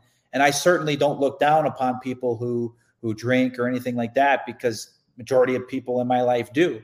And while I respect that, the only thing I ask is for others just to respect that I don't. And so I think the one thing I always try and tell people whenever they find that out about me is just like, look, like, to get all philosophical, is like, if there's something you don't want to do, no matter how much other people want you to do it, if deep down inside you don't want to do it, then don't do it. I know peer pressure is a real thing for sure. But if you have certain convictions in your life and certain beliefs and values and ideals of how you want to live, stick to those. There's nobody else can make you do something you don't want to do. And so that's kind of the way that I've always, tried to live my life. And anytime I can, spread a little bit of that to other people, that's what I try to do, because at the end of the day, you're just trying to live the best life that you possibly can. And what works for some might not work for others. And I am perfectly happy with the life I'm living, and feel very, very at ease, and feel like I'm having the most fun in my life, and really don't think there's anything that could make me have any more fun. So what you're saying is respect everybody's life choices and get along, right? So it's not that hard, but yes, yeah, exactly. Back on the beers, Jesus. Yeah, that's exactly right. All right, so there's so many questions to ask you. First of all, Nick, dude, this is awesome. Like, we got to have you back for sure, because it's endless. We want to get to a couple of quick things. Well, one thing I have to ask you is, going back to the Kraken, how special is Matty Beniers? Very. And to be this special and this good this early, I think that to me is the one thing that really stands out. Aside from the production, and I actually did a breakdown on him earlier in the year, showing his defensive game. And I made a bold prediction. I think it was probably on one of our first shows of the season, saying that I think at one day, at one point, he might very well win a Selke Trophy for how good of a 200-foot game that he plays. And I still stay steadfast in that, while keeping in mind, I know the kid's only 20 years old. It really is the battle level. It's the compete. It's the fact that he's really never out of a play. And no player, doesn't matter what league or what level, no player makes the right play all the time. But Matty Beniers makes the right play the majority of the time, the next play. And by that, I mean, it's very rare to see the play die on his stick. He's always there to make the next play. Guy that can play in every situation, has a motor that just keeps going. I mean, the guy's anaerobic capacity is through the roof. The cardio on that kid is phenomenal. He's going as fast as he is in the third period, as he is in the first period, or at second 45 in the shift, as opposed to when he first hops on the ice. And I also sense, aside from a great attitude, just a work rate and a work level for him that just keeps going. So you put all that together, great skill, a guy that wants to get better each and every day, a hockey IQ and a hockey acumen that continues to surprise me in the best of way. And I'm like, wow, he made that play, or he made this play. It's not perfect. There's still some things, of course, to clean up in his game. There's going to be a lot of things for him to learn along the way. But all the talk about him has been glowingly and deservedly so. And I think the future is incredibly bright for this kid, but the present is just as good for the production that he's had and the fact that he has been so impactful in pretty much every game that he's played. And the last thing I'll say on Matty is that, like, if he really wanted to cheat offensively, cheat the game, he could probably have another 7, 8, or 9 points this year. But it's the fact that he knows to be a top center iceman is that you can't always be on the offensive side of the puck. You can't be cheating, especially as a center. So it's just been very impressive to me that I really haven't seen that many holes in the game of a kid that's so young and so skilled, because you get a lot of these skilled young players these days, and all they're thinking is offense. All they're thinking is getting the next cookie. But for Matty, he's more than capable of scoring. He's more than capable of creating plays. But for me, it's, we hear Dave Haxtell talk about it all the time, the play away from the puck. It's the battle level. It's the positioning. It's the back checking. Last game against Tampa, I saw probably 3 or 4 back checks from him, and a couple of those came in the third period when the team was down by 4 or 5 goals. So he just gets it for being so young, and it's not something that you come around very often. I completely agree. The dude is so impressive, and just like you said, what impresses me is he never stops moving. I love that. And so when Shane Wright is officially full-time with the Kraken, they're going to be roommates on the road, I assume, so they can kind of like usually how it works. Yeah. Usually how it works, you put the young guys together, though, unlike back in the day where, sometimes these days guys pretty much, a lot of guys have their own room. Back in the day it was, pretty much 2 to a room. But sometimes now I know certain guys like to room together, other guys can request it and they get it, no problem and whatnot. But I see a good friendship between both of those guys. And though I'm not on the road all the time and whatnot, but just seeing them interact in the dressing room, I think there's a great friendship, a great relationship between both of those guys. And, eventually whenever Shane continues to progress, you have those guys as your 1-2 punch in the future. It's pretty exciting stuff. And you look at all the great teams, right? I'm not going to start forecasting and foreshadowing and saying that these 2 kids are going to be the next Crosby and Malkin or Draisaitl and McDavid. But you just look at a lot of successful teams in recent years, aside from having great goaltending, it's the 1-2 punch at the center ice position that has been integral and paramount for these teams to be successful in the National Hockey League. So you got two highly skilled young kids that are at different stages in their career. But, if these kids continue to progress like we hope and like we see that they will, Kraken are going to be set for many years to come. This just props to this team for doing so much to build a winner in year 2. Props to them for bringing you in. And unless Joey had another question, I wanted to kind of wrap things up. We got some rapid fire stuff, but go ahead. We got some rapid fire stuff. You want to go to the nicknames first? You want to do some other things first? I have one quick question that I have to ask you, and it is back to being impressive. So, like, doing research on you and honestly just watching you do your job. Like, Jeff and I have talked about it a handful of times, even before reaching out to you, about just like how buttoned up you are, which is incredibly impressive. In fact, like, as I'm doing research, I'm like, I got to get my shit together, man. This guy really like, this guy has it figured out. But the random question for you: transitioning from Chicago to Seattle. I love how your haircut is always on point. I'm not asking you to name a specific place. How hard was it for you to find a barber in Seattle? Because I'm the same way. I'm incredibly particular. I've moved to different cities throughout my life, and I've noticed that every single time finding a new barber is sometimes a pain in the ass. Like, you have to try out a couple places, but I'm not on TV. Yeah, it's funny you say that, because I'm very much the same way. I've lived in a lot of different places: Chicago, Waterloo, Iowa, Boston, Duluth, Minnesota, Cloquet, Minnesota, Colorado Springs, and now Seattle, Pittsburgh too. Every place, especially in my older years, similar to you, I found a barber, and it's a trust factor, and obviously for me, someone who takes great pride and great care of their hygiene and the way they look, you need to find someone that you trust. So I have found one here in the Seattle area, in Bellevue, the Speakeasy Barbershop. That's my place. That's where I go. And I've actually never done the beard thing before. I received a few compliments on a day where maybe I didn't have time to shave, and those compliments led to me kind of starting to kind of grow it out a little bit and go from there. But it's anybody, whether you're on TV, whether you just want to look good and feel good about yourself and have a confidence boost. I take a lot of pride in looking as best I can all the time. And so, Speakeasy Barbershop in Bellevue. My good friend JR owns it, and my barber is Boris, and they do a great job, and they fit me in sometimes when the time is tight. But it's definitely a great feeling to be, comfortable in terms of the person that's taking care of your grooming. Dude, I got to tell you,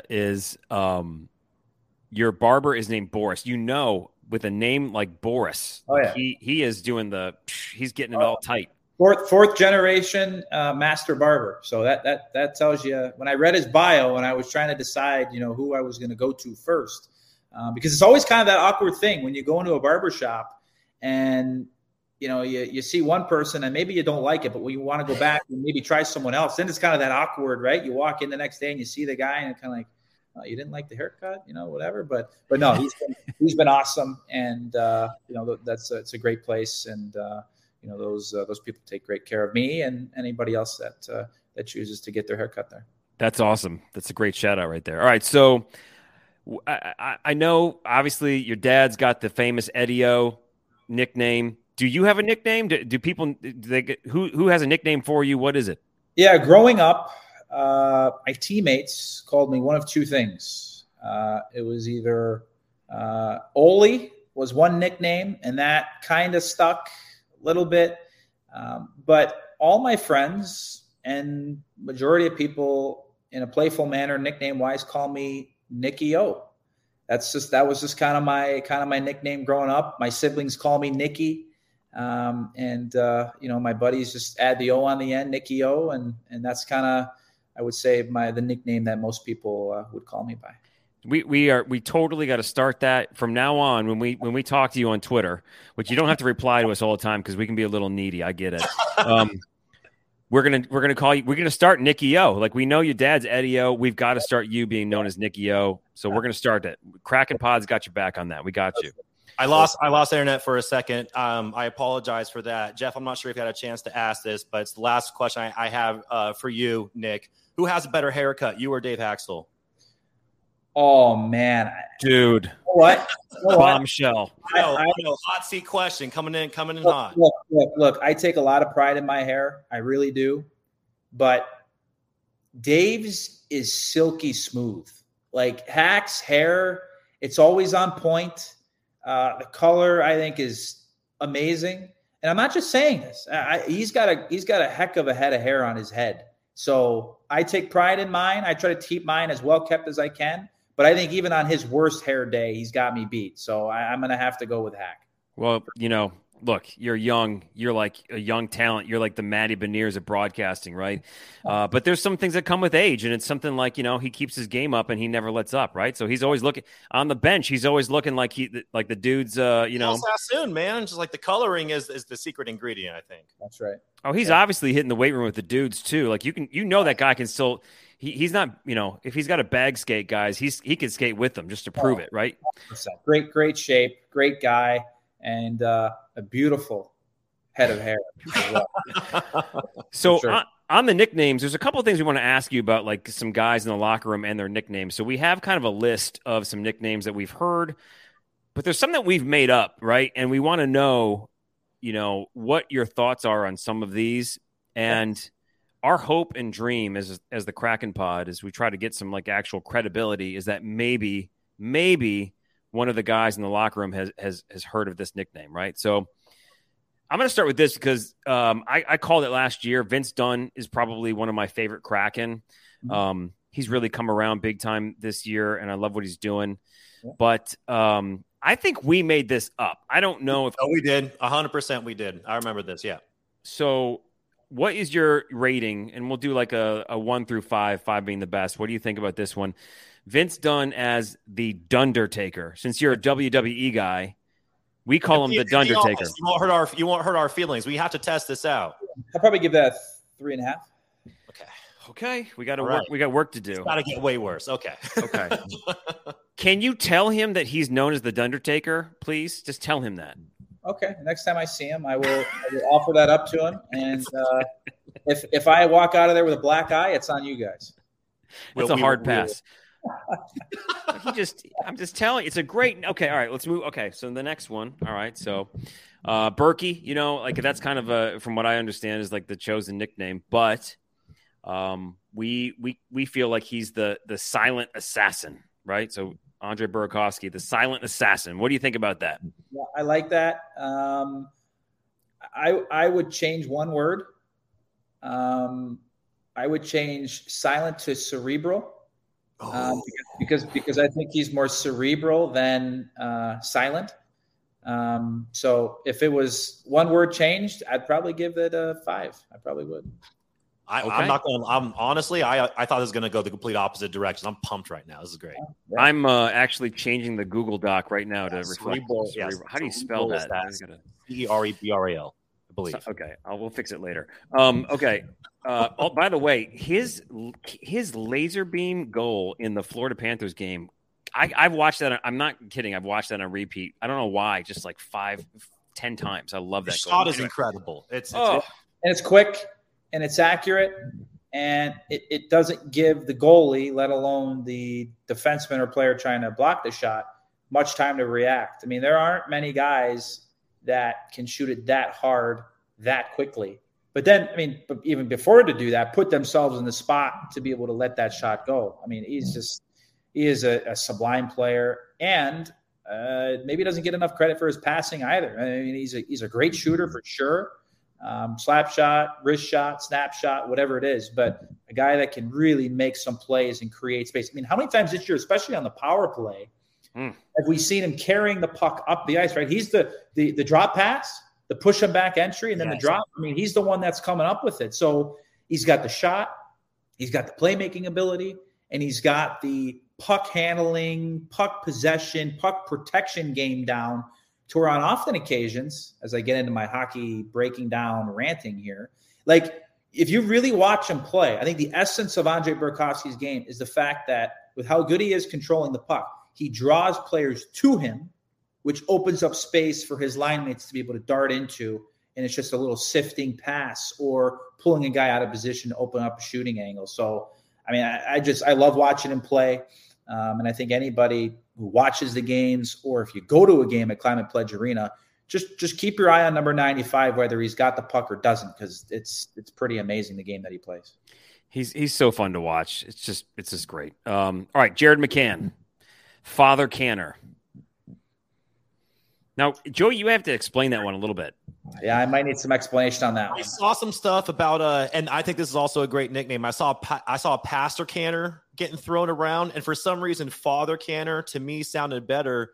And now, anytime he does anything, like if he has a goal, we have a bunch of people tweeting at us Father Canner, and I think there's even like a meme going around of him wearing like some priest robes after he scores a goal. So we've adopted Father Canner, but how are you feeling 1 through 5 on it? I would say that's a 3 for me. But I mean, if there seems to be some support behind it, yeah, I mean, that's we're all for making the fans happy and keeping them entertained. But I think for me, it's probably we're forcing it a little bit. We'll make a note. This can be improved on. Yeah. Now, look, this is marketing here. Okay, now you're straight edge, much respect, right? But we've had a lot of success with this. This is a thing. Okay, so Matty Beniers, right? If he scores a goal, we usually tweet beers for Beniers. So Matty beers for Beniers. Mm-hmm. And then we start getting fans of the Kraken and fans of the Kraken pod showing us if they're having a beverage, what they're drinking at that moment. So it's working. Yeah. But like beers for Beniers, Matty Beniers, what do you think about that? That drives interaction, which I love. Right. And it rhymes, which I love. So, and though I don't consume beers, I can absolutely appreciate it. So I'm going to give that a 4.5. Sweet. And okay. So this one, I don't know. He's 18. I feel a little weird talking about this, but Wine for Right, the same thing. Wine for Right. Or if you're not into that one, which is I'm already talking myself out of it. Like, what is Shane? Is it Shaner? Like, what is a good nickname for Shane? I think most guys call him Writer. I think that's Writer. I think that's what most guys call him. I know a lot of young, highly touted guys, when they come into the league, a lot of people call him Kid, though, there really only is, legendary wise, there really only is one Kid, that being Sidney Crosby, Sid the Kid. That's right. But, sometimes when you're in a locker room and you get some older guys in there or some staff who've been around for a long time, you get a young kid that comes in that's got a lot of skill and a lot of upside and potential like Shane does. You get a lot of people that call him Kid. Hey, Kid, how you doing? As a sign of affection and, for no other reason other than just, here he is at such a young age to be in the National Hockey League where, millions of other 18-year-olds would wish where they would be. Well, I got to tell you. To answer your question, yeah, I think he's kind of known as a Writer. I think that's the one. Yeah. But if he was on my team, I would probably, I don't know, I might nickname him Lefty. I don't know. I'm an opposites guy. I'm a big fan of affectionately messing with people sometimes. So, trying to pull a little opposite game, but it's all in good fun. It's that old school hockey mentality instilled from you by your dad that you gotta, if you really like somebody, if you're really into them, you gotta give them. Even you messing with somebody is wholesome. Like, I'm sorry to question all my decisions. That's right. Well, I got to tell you, Nicky O, you are the man. You have been a godsend to the Seattle Kraken, the broadcast team. It just rounds out everything that the Kraken are doing. The fact that you took over an hour to come on to this, we've got like 12 listeners, maybe now 14 because of you, this podcast. But, dude, I tell you what, you got some great things going on, and it was a pleasure having you on the Kraken pod today. So, just thank you so much.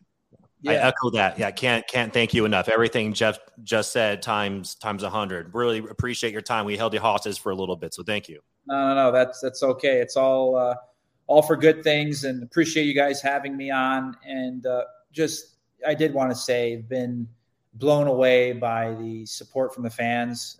I've tried to speak about a lot of people that have made me feel comfortable around the team, network, everybody. But I mean, I think we have really some of the best fans in the league. I really do.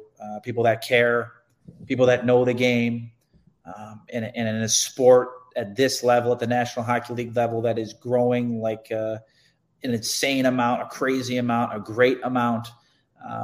It's really been awesome. And I know not everyone's always going to love you, but if you can win over more people than not, that's a great thing. And so I do want to say a huge thank you to all the fans that have been so great to me and my family since coming here, because you guys are, it's why I do my job, really. I mean, the fans are, I am the go-between between what they're seeing and maybe some things that they're thinking. And so if I can be a little bit entertaining, if I can bring a smile or a laugh to someone while teaching them something about the game of hockey, that's all I'm after. So thank you guys for having me on. You guys do an awesome job, so keep it rocking.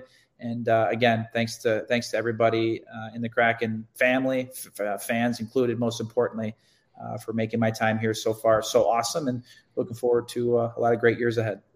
Awesome. Thank you so much, Nick. We will, keep watching you. If there's anything else we can do to support you, anything we can get behind, just ask. We're here for you, man. So, just thank you so much. Let's come back on in the near future. We appreciate your time.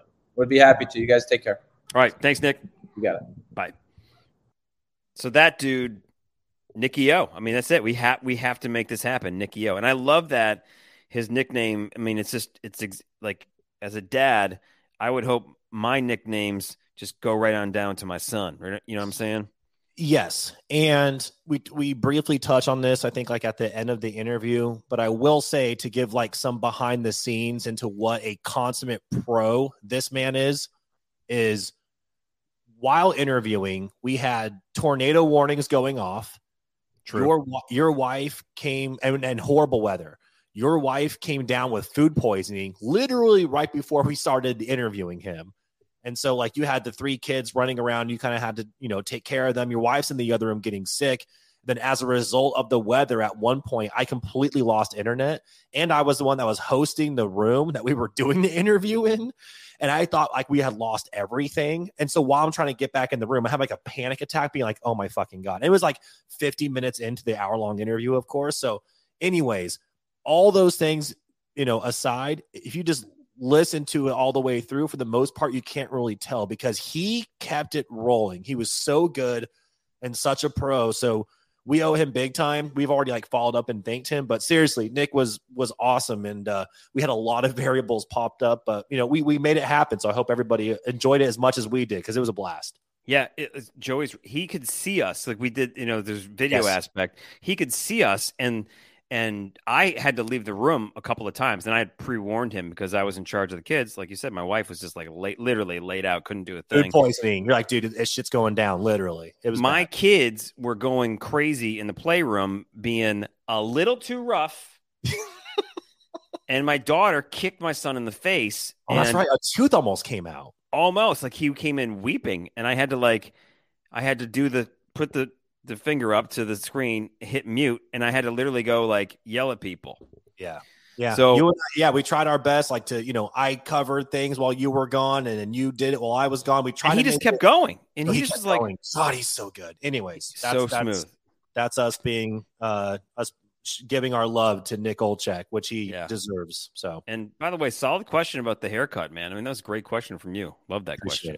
I mean, it's very important. Like as a man who appreciates haircuts, has moved around a lot. That's a very serious thing. I'm just surprised that he gave the barber shop a specific shout out. There's going to be some people in that area now who know where to find him. But hey, man, he wanted that. So it's all need to get Boris on the show. By the way, how baller is that to have your barber name Boris? That's pretty awesome. So, all right. So Nick, it's official though. If you're listening to this, if you listen to that whole interview and you're still listening, you need to refer to Nick Olczyk as Nicky O. That's the nickname that he clued us into some personal stuff. So Nicky O, thanks for being on the show. And that rhymes perfectly. I love that. Oh, that's nice. Yeah. So anyway, Nick Olczyk, thanks a lot. As you know, man, it is I love hockey, and betting on hockey, it's fun, right? And DraftKings Sportsbook, they are an official sports betting partner of the NHL. You've been following along on Twitter at KrakenPod. You've been checking out what's been going on with these same game parlays. I'm telling you, if you are listening and you haven't yet signed up for the DraftKings Sportsbook app, you should, because new customers can bet $5 on any team and you get $200 in free bets if they win. All right. So what's cool is you can take a couple of bucks and make it big time by doing things like I do. Now, look, I've definitely lost some, but I've won some too. And it's a great feeling when you win a same game parlay, because you can say, like, I knew that was going to happen, like Ebb scoring that goal. You can pick the Kraken to win. You can pick a goal score, and that can add up to like bigger odds and a bigger payout. So there's so many different ways to play. And then every other sport on the planet, like if you watch the World Cup, you could bet on everything. It's fun, right? And you can bet as much or as little as you want, right? DraftKings Sportsbook, it is safe, secure, reliable. Deposit and withdraw your cash whenever you want, which is also huge. Download the DraftKings Sportsbook app now. Use promo code THPN. Bet $5 on any NHL team to win their game and get $200 in free bets if they do. That's code THPN at DraftKings Sportsbook. It's THPN, the Hockey Podcast Network. We are a proud member of that, an official sports betting partner of the NHL. Minimum age and eligibility restrictions apply. See show notes for details. So I'm excited to do some of those, get that holiday juju going, do some same game parlays, get this Kraken team back on a let's do a streak. We need to get a streak this week. We're going streaking. We're going streaking. All right. So we're coming up on our Christmas movie draft. I'm pretty pumped about that. But No Dumb Questions. What is No Dumb Questions? No Dumb Questions is where we will answer any question that you may have. Never fear asking the Kraken Pod a question. Don't think like, oh, they know everything about hockey. Well, if you listen to the show for like a minute, you know that we don't. And we own that. Other podcasts shame you. Like, how dare you listen to our podcast and don't know everything about hockey? Don't ask them this question that you don't know the answer to. Ask us. We'll be glad to answer them in something we call No Dumb Questions. Excuse me. I'd like to ask you a few questions. All right, so Joey, what is this week's No Dumb Question? This week's No Dumb Question. I was purposefully saying that slow to stall a little bit. So this week's No Dumb Question is, why is someone awarded a penalty shot? So in the game against the Carolina Hurricanes, Steph Nosen, whatever, I probably fucked that up. If you're listening, please take a shot. Scored on a penalty shot against Grubauer after Adam Larson, a.k.a. the Big Cat, was called for a hook. And this question came from Amanda Sermon, member of the Kraken Pod fam. Credit to her, because she's always interacting with us and throwing questions our way. This question's great because this is something that I kind of had an idea about. Just kind of watching the game and comparing it to basketball is kind of like a clear path foul. But anyway, so I will go into why is someone awarded a penalty shot. So a penalty shot is awarded when a team loses a clear scoring opportunity. Now, this is going to come on a breakaway, and how they lose that opportunity is due to the actions or a foul of the opposing player. So Nosen was on a breakaway. Larson saw it, thought he was going to score, and instead of just leaving it up to Gru and the play and it to play out, he decided to hook him. And that's why he got the penalty shot. So a player from the non-offending team, so Nosen, is then given a chance to score without any opposition from the defense at all, with the exception of the goalie, Grubauer. And this is really interesting. When the foul is committed on a specific player, again, the breakaway, the example I just gave, then the player must take the penalty shot. But so if, again, there's a specific player the foul is against, that player must take the penalty shot. But if there is a net dislodging, or if there is an infraction in the crease, then the captain from the non-offending team can pick any player. So the captain from the team that just got the foul against them, not committed the foul, can then pick any player that was currently on the ice at that time to then take the penalty shot. So basically, if it wasn't against a specific player, the captain of the team can then be like, I choose you, and they can send out Jordan Eberle out there to do a spinorama sweet backy and score on a penalty shot. So there you go. That is why the penalty shot occurred in the game against Carolina, and that is why Adam Larson basically ended up giving up that goal, which sucks. But I guess he saw an opportunity and he wanted to stop it, and that's why he hooked him. It's exciting. It's so exciting. I mean, it having a penalty shot in game. in my opinion, way more exciting than the shootout. It's just kind of a neat thing. So, penalty shots are awesome, and for the most part, it's pretty clear. You really have to take somebody down when they have a clear scoring opportunity or do something really stupid to have a penalty shot called against you. But that's a great question though, because it can be what's the word? Up to the opinion of the referee, I guess, right? So objective, yes. Yes, thank you. It can be objective. That's a great word. Subjective, yes. Subjective. Subjective is when it's up to their opinion. Objective is subject. Is that right? Is that Okay. Sorry, you are a writer. Yes. Okay. I accept your correction. It's getting late. That's right. It's good. You are a wordsmith. Smythe. Thank you, Amanda, for that no dumb question. That is absolutely not a dumb question. And that brings us to a Kraken Pod Christmas movie draft. I don't know if there was an intro for that or not. There's no intro. We're just going to leave that pause in there. Yep. Oh, good. Okay. So here's how we're doing this thing, okay? We have listed out a whole bunch of Christmas movies, and we're going to put this list out somehow. We have not thought this through. We thought it through enough to put it on the show, but not enough to actually put it out on social media. But we have a pool, right? We have the draft pool of Christmas movies, and we're going to pick our top 3, right? So we're not going to pick, I think last year we did worst Christmas songs around Christmas, I think, which I love because I love trashing Christmas songs. We had a very hot debate about All I Want for Christmas. I do remember that. Yeah. Yep. By the way, Wham! Last Christmas has got to go. I'm done with that. Okay. I think it should be banned. This is what you said last year too. You're on that pedestal as much as I am on the pedestal of can Mariah Carey just fucking wait until December before she starts collecting those Spotify. First listen of Wham's Last Christmas is like, oh, okay, yeah. But then like literally the second listen, I'm like, okay, nope, no. We get it. Anyway, yeah. All right, so Christmas movie draft. Let's go through the list. These are the movies we're going to choose from. These are the only movies we can choose from. We probably missed some really good ones, but it is what it is. So here we go. Die Hard. Christmas movie. Yep, totally a Christmas movie, and you cannot debate that. I agree. No. A Christmas Story. Elf. Home Alone, also a Christmas movie. Yep. Bad Santa. The Grinch, live-action Grinch with Jim Carrey. The Grinch, the 2018 with Engelbert Humperdinck. Benedict Cumberbatch. Benedict. Not Bender.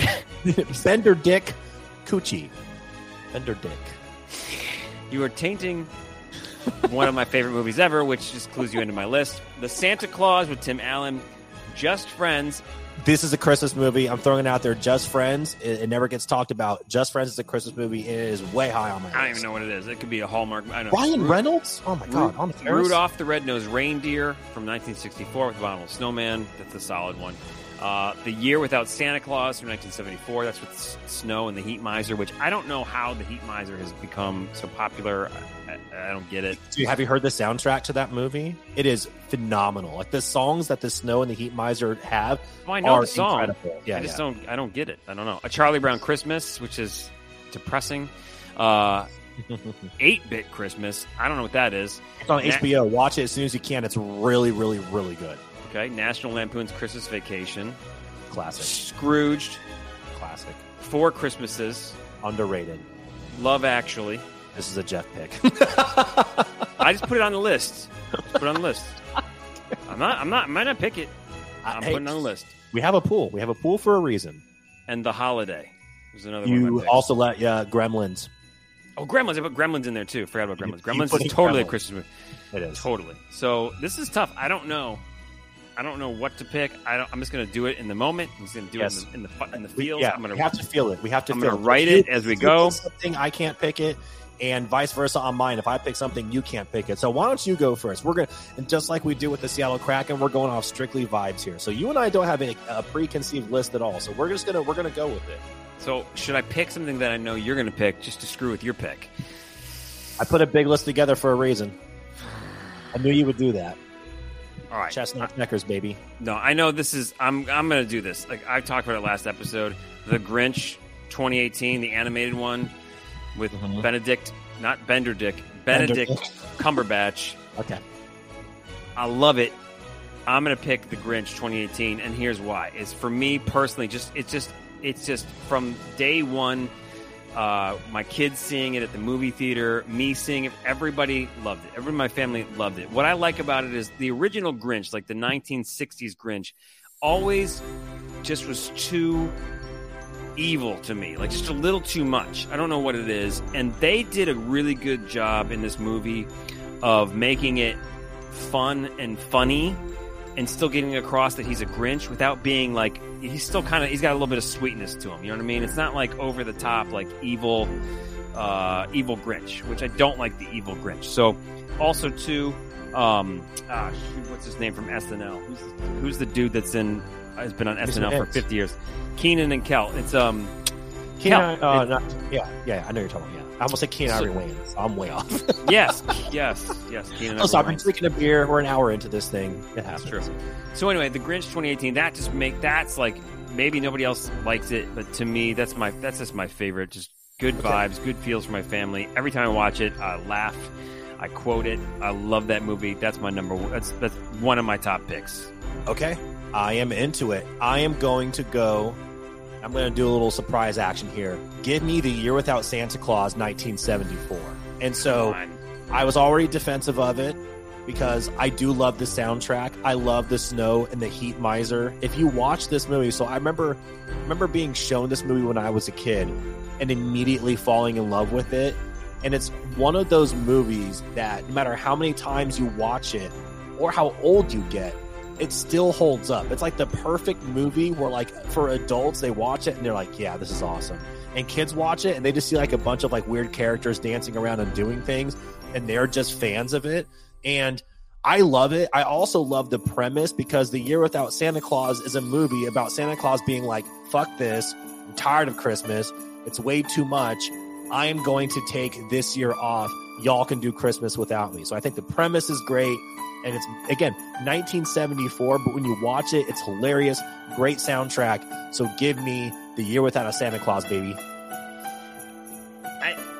Okay, that's cool. Good. Yeah, I just sandbagged you, dude. I just sandbagged the shit out of you. I just won this draft. Okay, well, this is what you say every draft we do. So you were so fired up to take that dumbass movie, which is like not even like even in the stop motion animated world. You picked the wrong Grinch. You don't even win the Grinch category. No, I totally dominated the Grinch. But like Rudolph, that's better stop motion, just a better vibe. Like you can't. I don't get it. Anyway, I'll start dropping things like stop motion on me. I'm not even going to talk about it. I'm just going to take it and just be like, all right, that's it. Draft over. I win. National Lampoon's Christmas Vacation. That's it. I just won it. Okay. So you're going classic. Yeah. Well, it's funny. Like you could literally watch it. Like I'll say this, and I don't know if you're gonna pick this or not, but A Christmas Story, I don't like it. Do not do that. Do not. And Christmas Story, it's a classic. Christmas Story. Come on, Christmas Story. They show the whole marathon. It's like that's the worst movie to show on repeat. Just show, and they do this with National Lampoon's Christmas Vacation. But like two different worlds. Like National Lampoon's Christmas Vacation is just funny and fun. It takes like depressing, like alcoholism and poverty and all these themes. Real good guy, yeah. And it makes it funny, whereas more of like it's more sad to me. I think the Christmas Story is. So anyway, I don't know if I just messed up your other pick, but National Lampoon's Christmas Vacation, everything about it. Just the best, just the greatest.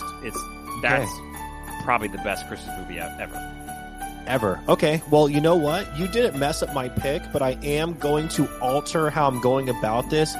You're going with what you are saying is the best Christmas movie ever. I am going with what I believe to be the best Christmas movie ever. Give me Elf. That's all I have to say. Elf.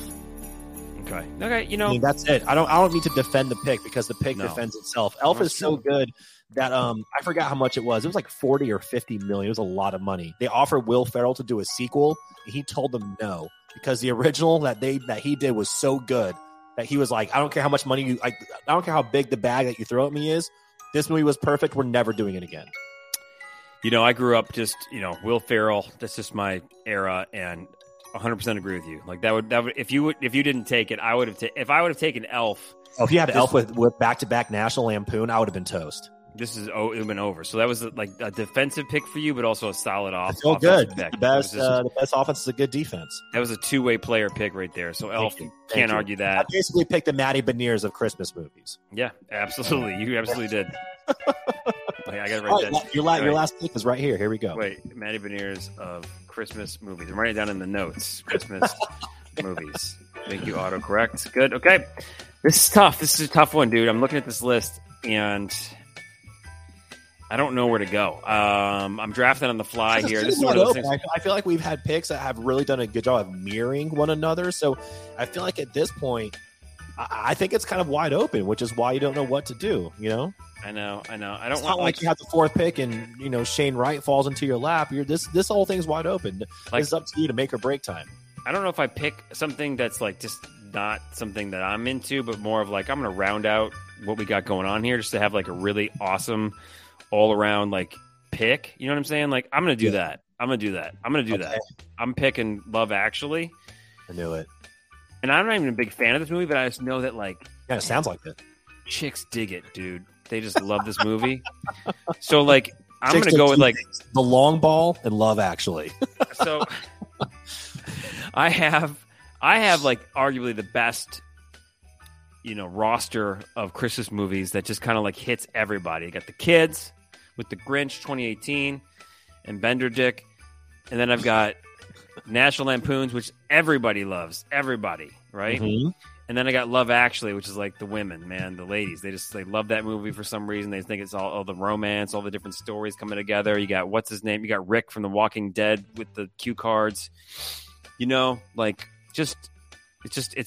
it's a solid movie, and I might have to watch it again this year just to be like, oh yeah, that is pretty cool. Although, honorable mention, I would say, is The Holiday, just because Jack Black's in that one. So yeah, love Jack Black. We're big Jack Black fans over here. Yep, pro Jack Black. All right, so that's my third pick. What's yours?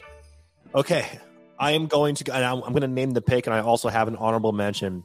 I'm going to also continue with the classics here, but I am going to make sure I touch all of my bases. I want to touch first, second, and third as I'm rounding, and I touch home on my way to victory. I know what you pick. I have the Year Without Santa Claus, 1974. I stand by that as my number one. I have Elf to back that up. You can't go wrong with that.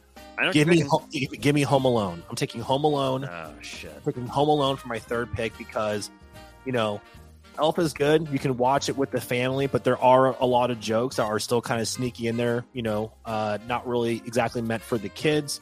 But again, it's a movie that everyone can enjoy. Home Alone, I could argue, is the most classic Christmas movie of all time. And I like it because I get to get like a slight breakaway from like just the strictly Christmas stuff. And I get to do like Macaulay Culkin, Home Alone, Joe Pesci, the whole deal. It never gets old. Anytime Home Alone is on, I don't care if it's on TBS, it's 11 o'clock on a freaking Wednesday, you're going to watch it. Fantastic movie. Give me Home Alone. And my runner-up is Just Friends. And if you haven't seen it, so again, Ryan Reynolds, Anna Faris, fucking hilarious. And so people are probably like, wait, what? This is it's a Christmas movie. It takes place with, during Christmas time. He goes back home for Christmas. He's like now the popular rich like record label guy who goes back home, and turns out when he was growing up, he was like this fat kid and no one liked him, blah, blah, blah. Oh, I've seen this. It's really fucking good. Just Friends is hilarious. It never gets talked about as a Christmas movie. It needs to be. It deserves its due respect. It's really good. Yeah, that is Ryan Reynolds. And they play a ton of ice hockey, by the way. Yeah, no, you're right. That is exactly right. So that's a pretty good call. I gotta tell you, you lost the draft with your first pick because wow. Okay, no. Elf and Home Alone. I mean, solid, like just awesome. So like, National Lampoon right there. It's tough to beat, which is why I had to pivot and go with Elf. My weakest pick might have been Love Actually because the Grinch is just the best. So wrong Grinch. But sure. Okay, so who wins? Joey, me, and also too like what do you want to tell Joey to make him feel better about losing? So yeah, and who's going to tell Jeff that he picked the wrong Grinch? He didn't even win the category within his own category. So I mean, who's going to tell Jeff that? I don't know. The Jim Carrey Grinch is cool, but with like Home Alone, my kids actually, it was funny is they watched Home Alone for the first time last year when they were like 6 and 4. Mm-hmm. One of my daughters like, "You jerk," or whatever, like, "You little jerk." They said that, we're like, "Oh my god, no, we should." I'll give you to the count of 10. Yeah, yeah, and but they love it. They cackle like crazy, and they've watched all of them. They've watched like, Home Alone 3. Which is not even Macaulay Culkin. It's his little brother. Yeah. And then, like Home Alone 2 with Donald Trump's in it. It's like... Yeah. Lost in New York. That was actually sneaky good. Did you know, random fact, that the movie that he did, The Good Son, where he plays like this evil, demented child who does like all this fucked up shit. But that movie was a result of him doing Home Alone 1 and 2 because he didn't want to get typecast into playing these like really good, wholesome roles all the time. So he was like, I will do Home Alone 2. But you have to give me a movie where like I get to be like a little fucked up, and they gave him The Good Son. Yeah, really, I didn't know that. Yeah, it's really good, by the way. That movie is very underrated. Because he also got that. One of his start, I think, in that movie where he got killed by bees. My Girl. My Girl. Yep, that was it. Yeah. Sorry if I just ruined that for y'all. If you ruin My Girl for anybody, like, hey, sorry, that 1992 call, they want their fucking spoiler back. Yeah, he got killed by bees, dude. I'll tell you, that was rough. It was rough. It was pretty rough. He basically peaked when he was 9. So, anyways, all right, moving on. All right, so there you go. Let us know. We'll put our list out of all those, and we'll get it at some point. But let us know what you think. What are your top 3 picks off of our list? Also, too, did we miss any others? I mean, there's so many to choose from. And I'm not going back to like It's a Wonderful Life. Like, that's just no. Yeah, let's calm down. Stop. If you start digging up movies from the 1930s to be like, oh, actually, Joey and Jeff, hey, don't like save it. Just watch it by yourself on VHS or something. We don't want to hear it. Is Citizen Kane a Christmas movie? That's a good question. I don't think I've ever seen Citizen Kane. I'll be honest. I think I've seen it. I don't remember if I've seen it or if that was like a fever dream. Like the fever dreams, like did I watch that movie or did I just had a fever dream that you watched Citizen Kane? I mean, think about it. Like, it doesn't sound like a fun movie to watch. I mean, especially as a kid. Like, why would I watch it as a kid? But I have memories of watching it. Was it a fever dream? Why would I be watching it? The first R-rated movie that I ever watched, my dad let me watch, I think it's Stephen King's The Dark Half, and I watched it when I was like real young. And to this day, I still have nightmares about it. Oh, man, really? It's like that one serial killer, and there's like a bunch of birds involved, and I don't remember. All I remember was being like, I remember watching it and just being like, I am way too young for this. That's a good story. I remember we used to rent VCRs because we didn't have one, and we'd rent it on the weekend and get movies. And I forget which one I watched, A Nightmare on Elm Street, one of those. And I must have been 8. I rewatched that during Halloween. And it freaked me out so much, but I really loved Freddy Krueger, so I had a poster of Freddy Krueger that I got, and I kept it over my bed. And one day, it explains your fucking fever dreams. Yeah, I'll never forget. One day it fell, remember the tacky you put up, like the wall tack. Yeah. Like the sticky stuff, and it after a while, it fell on me, as I was sleeping. So Freddy Krueger, it's fucking terrible. Falls on me as I'm like, wah, wah, wah. It's like I was like 10 or something. I was like, oh my God, it's happening. I woke up to that's fucking horrifying. A Nightmare on Yorkshire in Detroit, right on the border of Grosse Pointe. I can't believe. Oh, your Freddy Krueger poster fell on you. It's pretty good. All right. So anyway, let's move on to our 3 stars of the week. We can roll through this because we are deep in the depths here. But 3 stars of the week. This is where it's not anything to do with hockey. Sometimes it is, but we pick our top 3 things from the past week that were just awesome. So, let's see. I started with the draft, so you start. You start with your number 3. I appreciate that. Winners go first. Because I won the draft, I will go first here. So my number 3 is I'm going to do a little bit of a pivot here. It's the Wednesday Addams dance from the show Wednesday on Netflix. And I'm picking it because thank you to everyone on TikTok that are doing this dance, and it's gone viral everywhere. Because thanks to you, I will never fucking watch this show. I was excited for Wednesday. I love stuff like that. I was just really pumped up for it. I love the cast. I thought it was going to be fantastic. And then I see stuff like this, and I'm like, this is like some bubblegum teeny bop shit, and I want something dark. And I actually, before the whole dance went viral and everyone's doing it now, I went and I watched the first episode. And honestly, I was disappointed by it because I was so pumped up for it. But I was like, Tim Burton's doing this. It's got a great cast. I'm thinking it's going to be like real dark.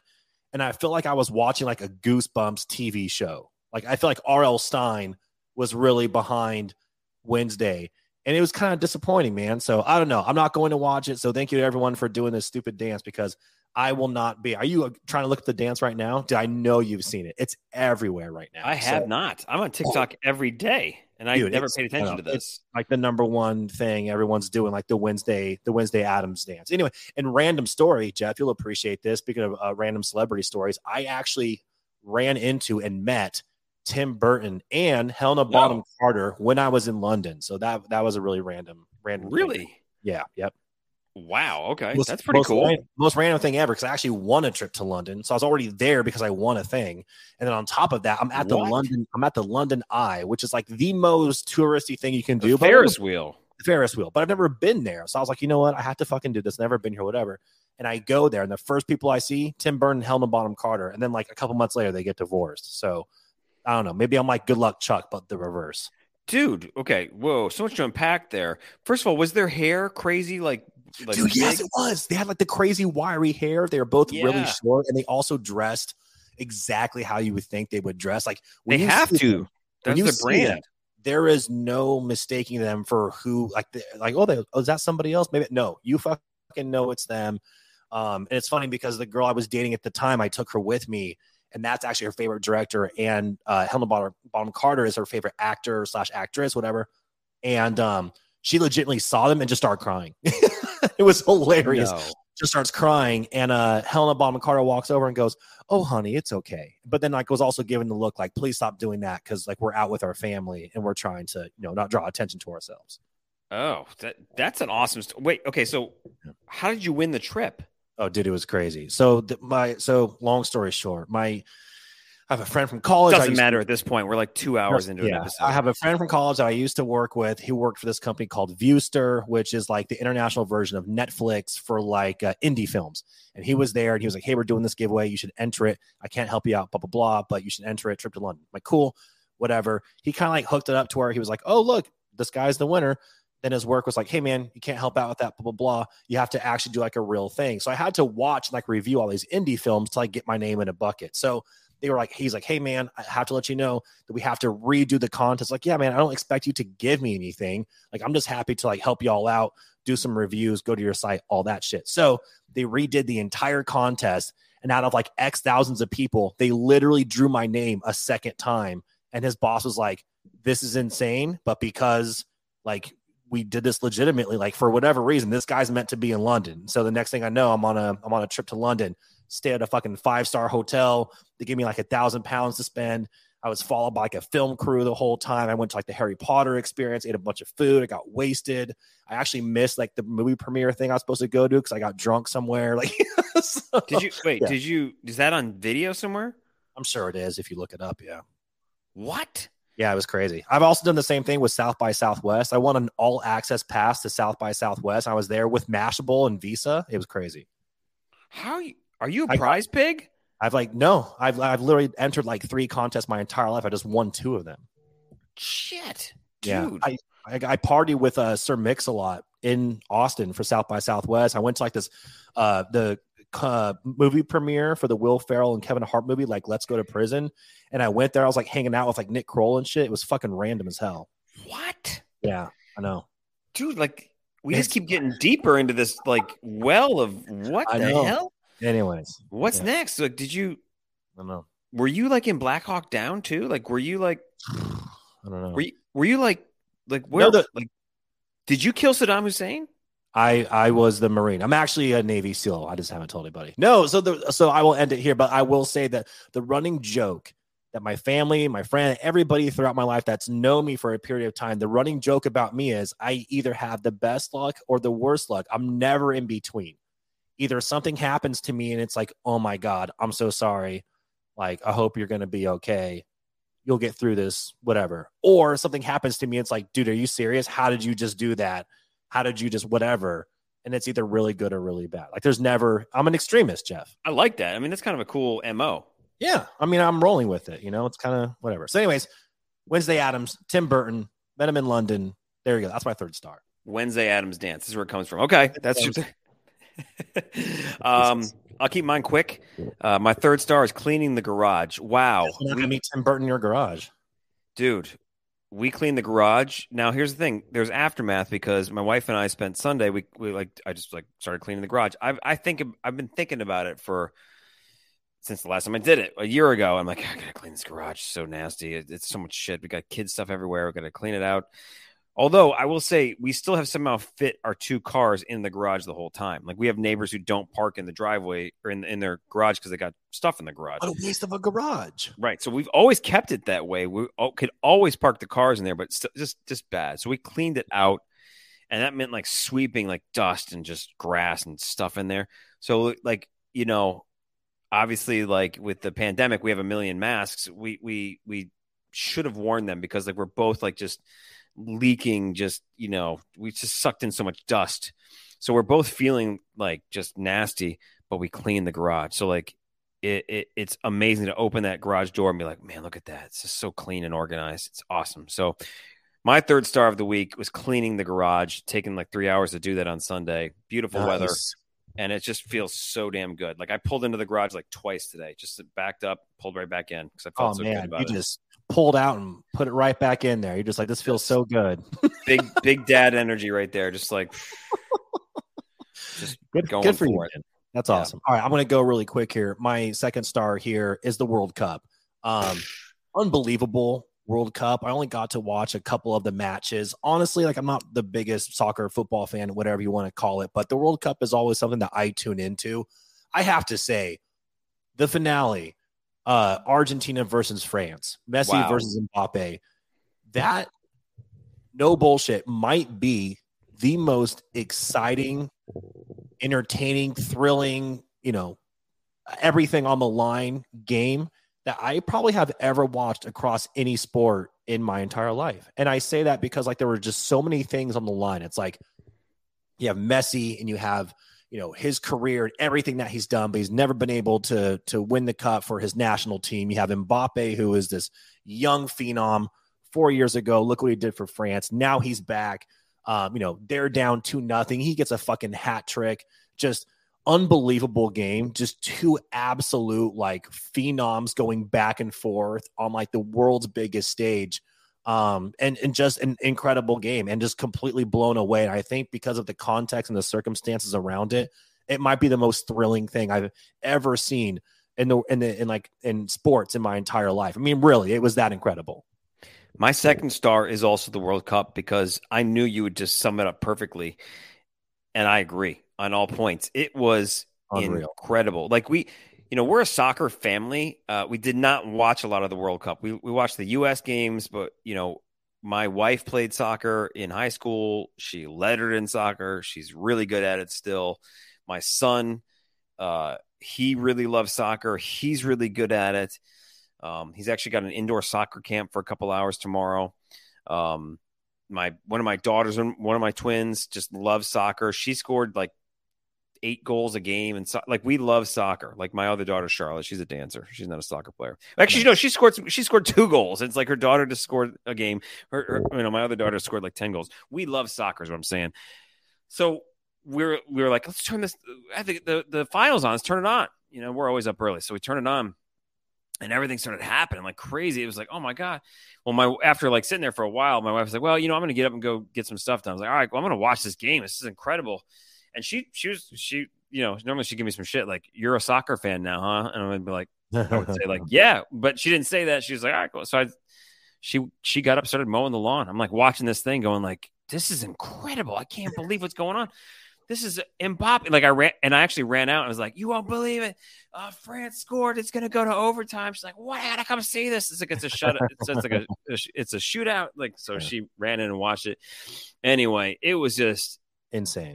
Arguably, like you said, one of the greatest sports events of all time. It was so good. Yeah, that's it. It was the best. So my first star of the week, it just goes to Christmas time. It's that time of year. I hope you and yours, Jeff, have a great Christmas. I'm excited to spend it in Boston. I'm excited for food. I'm excited, to see people. Everyone's in a good mood. I'm excited for holiday drinks. I'm trying to make it to a local tiki bar tomorrow that also does a Christmas pop-up. I've never actually been there, but I love tiki bars and I love cocktail drinks. So you combine those two things. I think I'm going to have a good time. So as long as I can wrap up everything tomorrow, I'm going to start partaking a little early and have me some holiday drinks. But yeah, I'm excited for that, man. It's just, it's a good time. The weather is colder, but we just gave you all a list of great movies to watch and get in the mood for. But I'm just pumped, man. Like Christmas time, it's really hard to beat. Yep, it's a lot of fun. I'm pretty pumped. Same for me. First star, hosting Christmas time. I'm excited to have family come over and just enjoy that. So I'm pretty pumped. We've got a Christmas tradition. We go to New Orleans with the kids. We go to church downtown, and then we go have dinner somewhere on Christmas Eve, and then we come back home and open presents and stuff. So we have like the formation of traditions, which are pretty awesome to kind of like start our own thing. That's cool. That's really cool. It is pretty neat. And, so I'm totally pumped about that. There's just so many, great things that, we got the kids' presents, all set up this year, getting those Nintendo Switches. Rumor is Santa's bringing Nintendo Switches. So hell of a Santa. Yeah, Santa's been pretty good. So anyway, like it's just all of that sort of stuff is just fantastic. It's going to be cold as hell here in Louisiana. I already looked at the forecast. Like there's no precipitation, but it's going to be like 30 degrees. So like we'll have that sort of Christmassy feeling. You'll be in Boston, but anyway, just everything about Christmas going on. Super fired up about it, and very, very excited to enjoy that. So same to you listening to. Merry Christmas to you, or whatever you're celebrating. Happy holidays. Same to you, Joey. Just good time. So I'm definitely I'm ready for it, man. I'm ready. And dude, I say this every year. I haven't done it for like 2 years. I gotta get an eggnog daiquiri, dude. I gotta get one. I haven't got one either this year, and I'm like, who am I?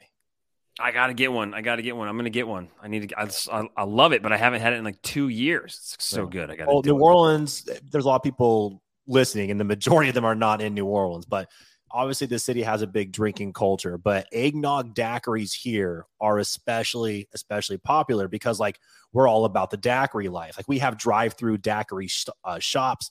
They're everywhere. But I have not had an eggnog daiquiri this year. There's like a list that came out today where you can get it's like the 10 to 15 best in the city. So like there's options out there. We need to make it happen, man. We have to get our eggnog daiquiris. It's this time of the year. And 'tis the season. Tis the season, dude. So, well, hey, thank you so much for listening. Don't really know what's going to happen next week with the podcast. We'll kind of figure that out. I don't know. Are we going to have a podcast episode next week? I'm not sure. We'll figure it out. I'll bring my stuff to Boston. We'll figure it out. But Christmas and all that is the priority first. All right. So have a safe trip. You listening, Merry Christmas to you.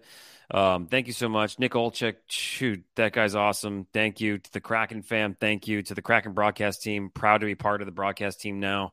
Yeah. Thank you for the future Stanley Cup ring. Thank you for that. Super honored. I feel like I can just kind of claim John Forsland's, 20 something years of experience. I'll just say I have that now as an NHL broadcaster. Yeah. Just like I feel like we might have surpassed that. Honestly, I mean, that's kind of where we're at now. I just absorbed it. Yeah, I just absorbed all of his like superpowers. So like, this is awesome. It's just a great feeling to be on top of the world. So, but anyway, have an awesome week. Have a good Christmas.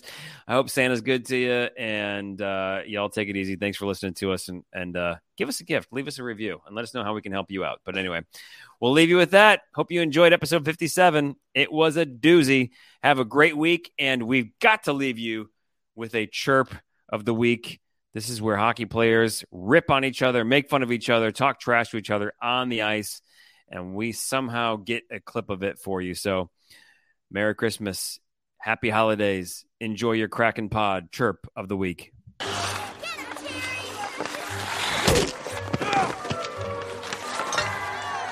hacked me! Want to fight, Paul? Kidding? All right, break it up. What is your problem? She's just a child. That's a girl? Pussy.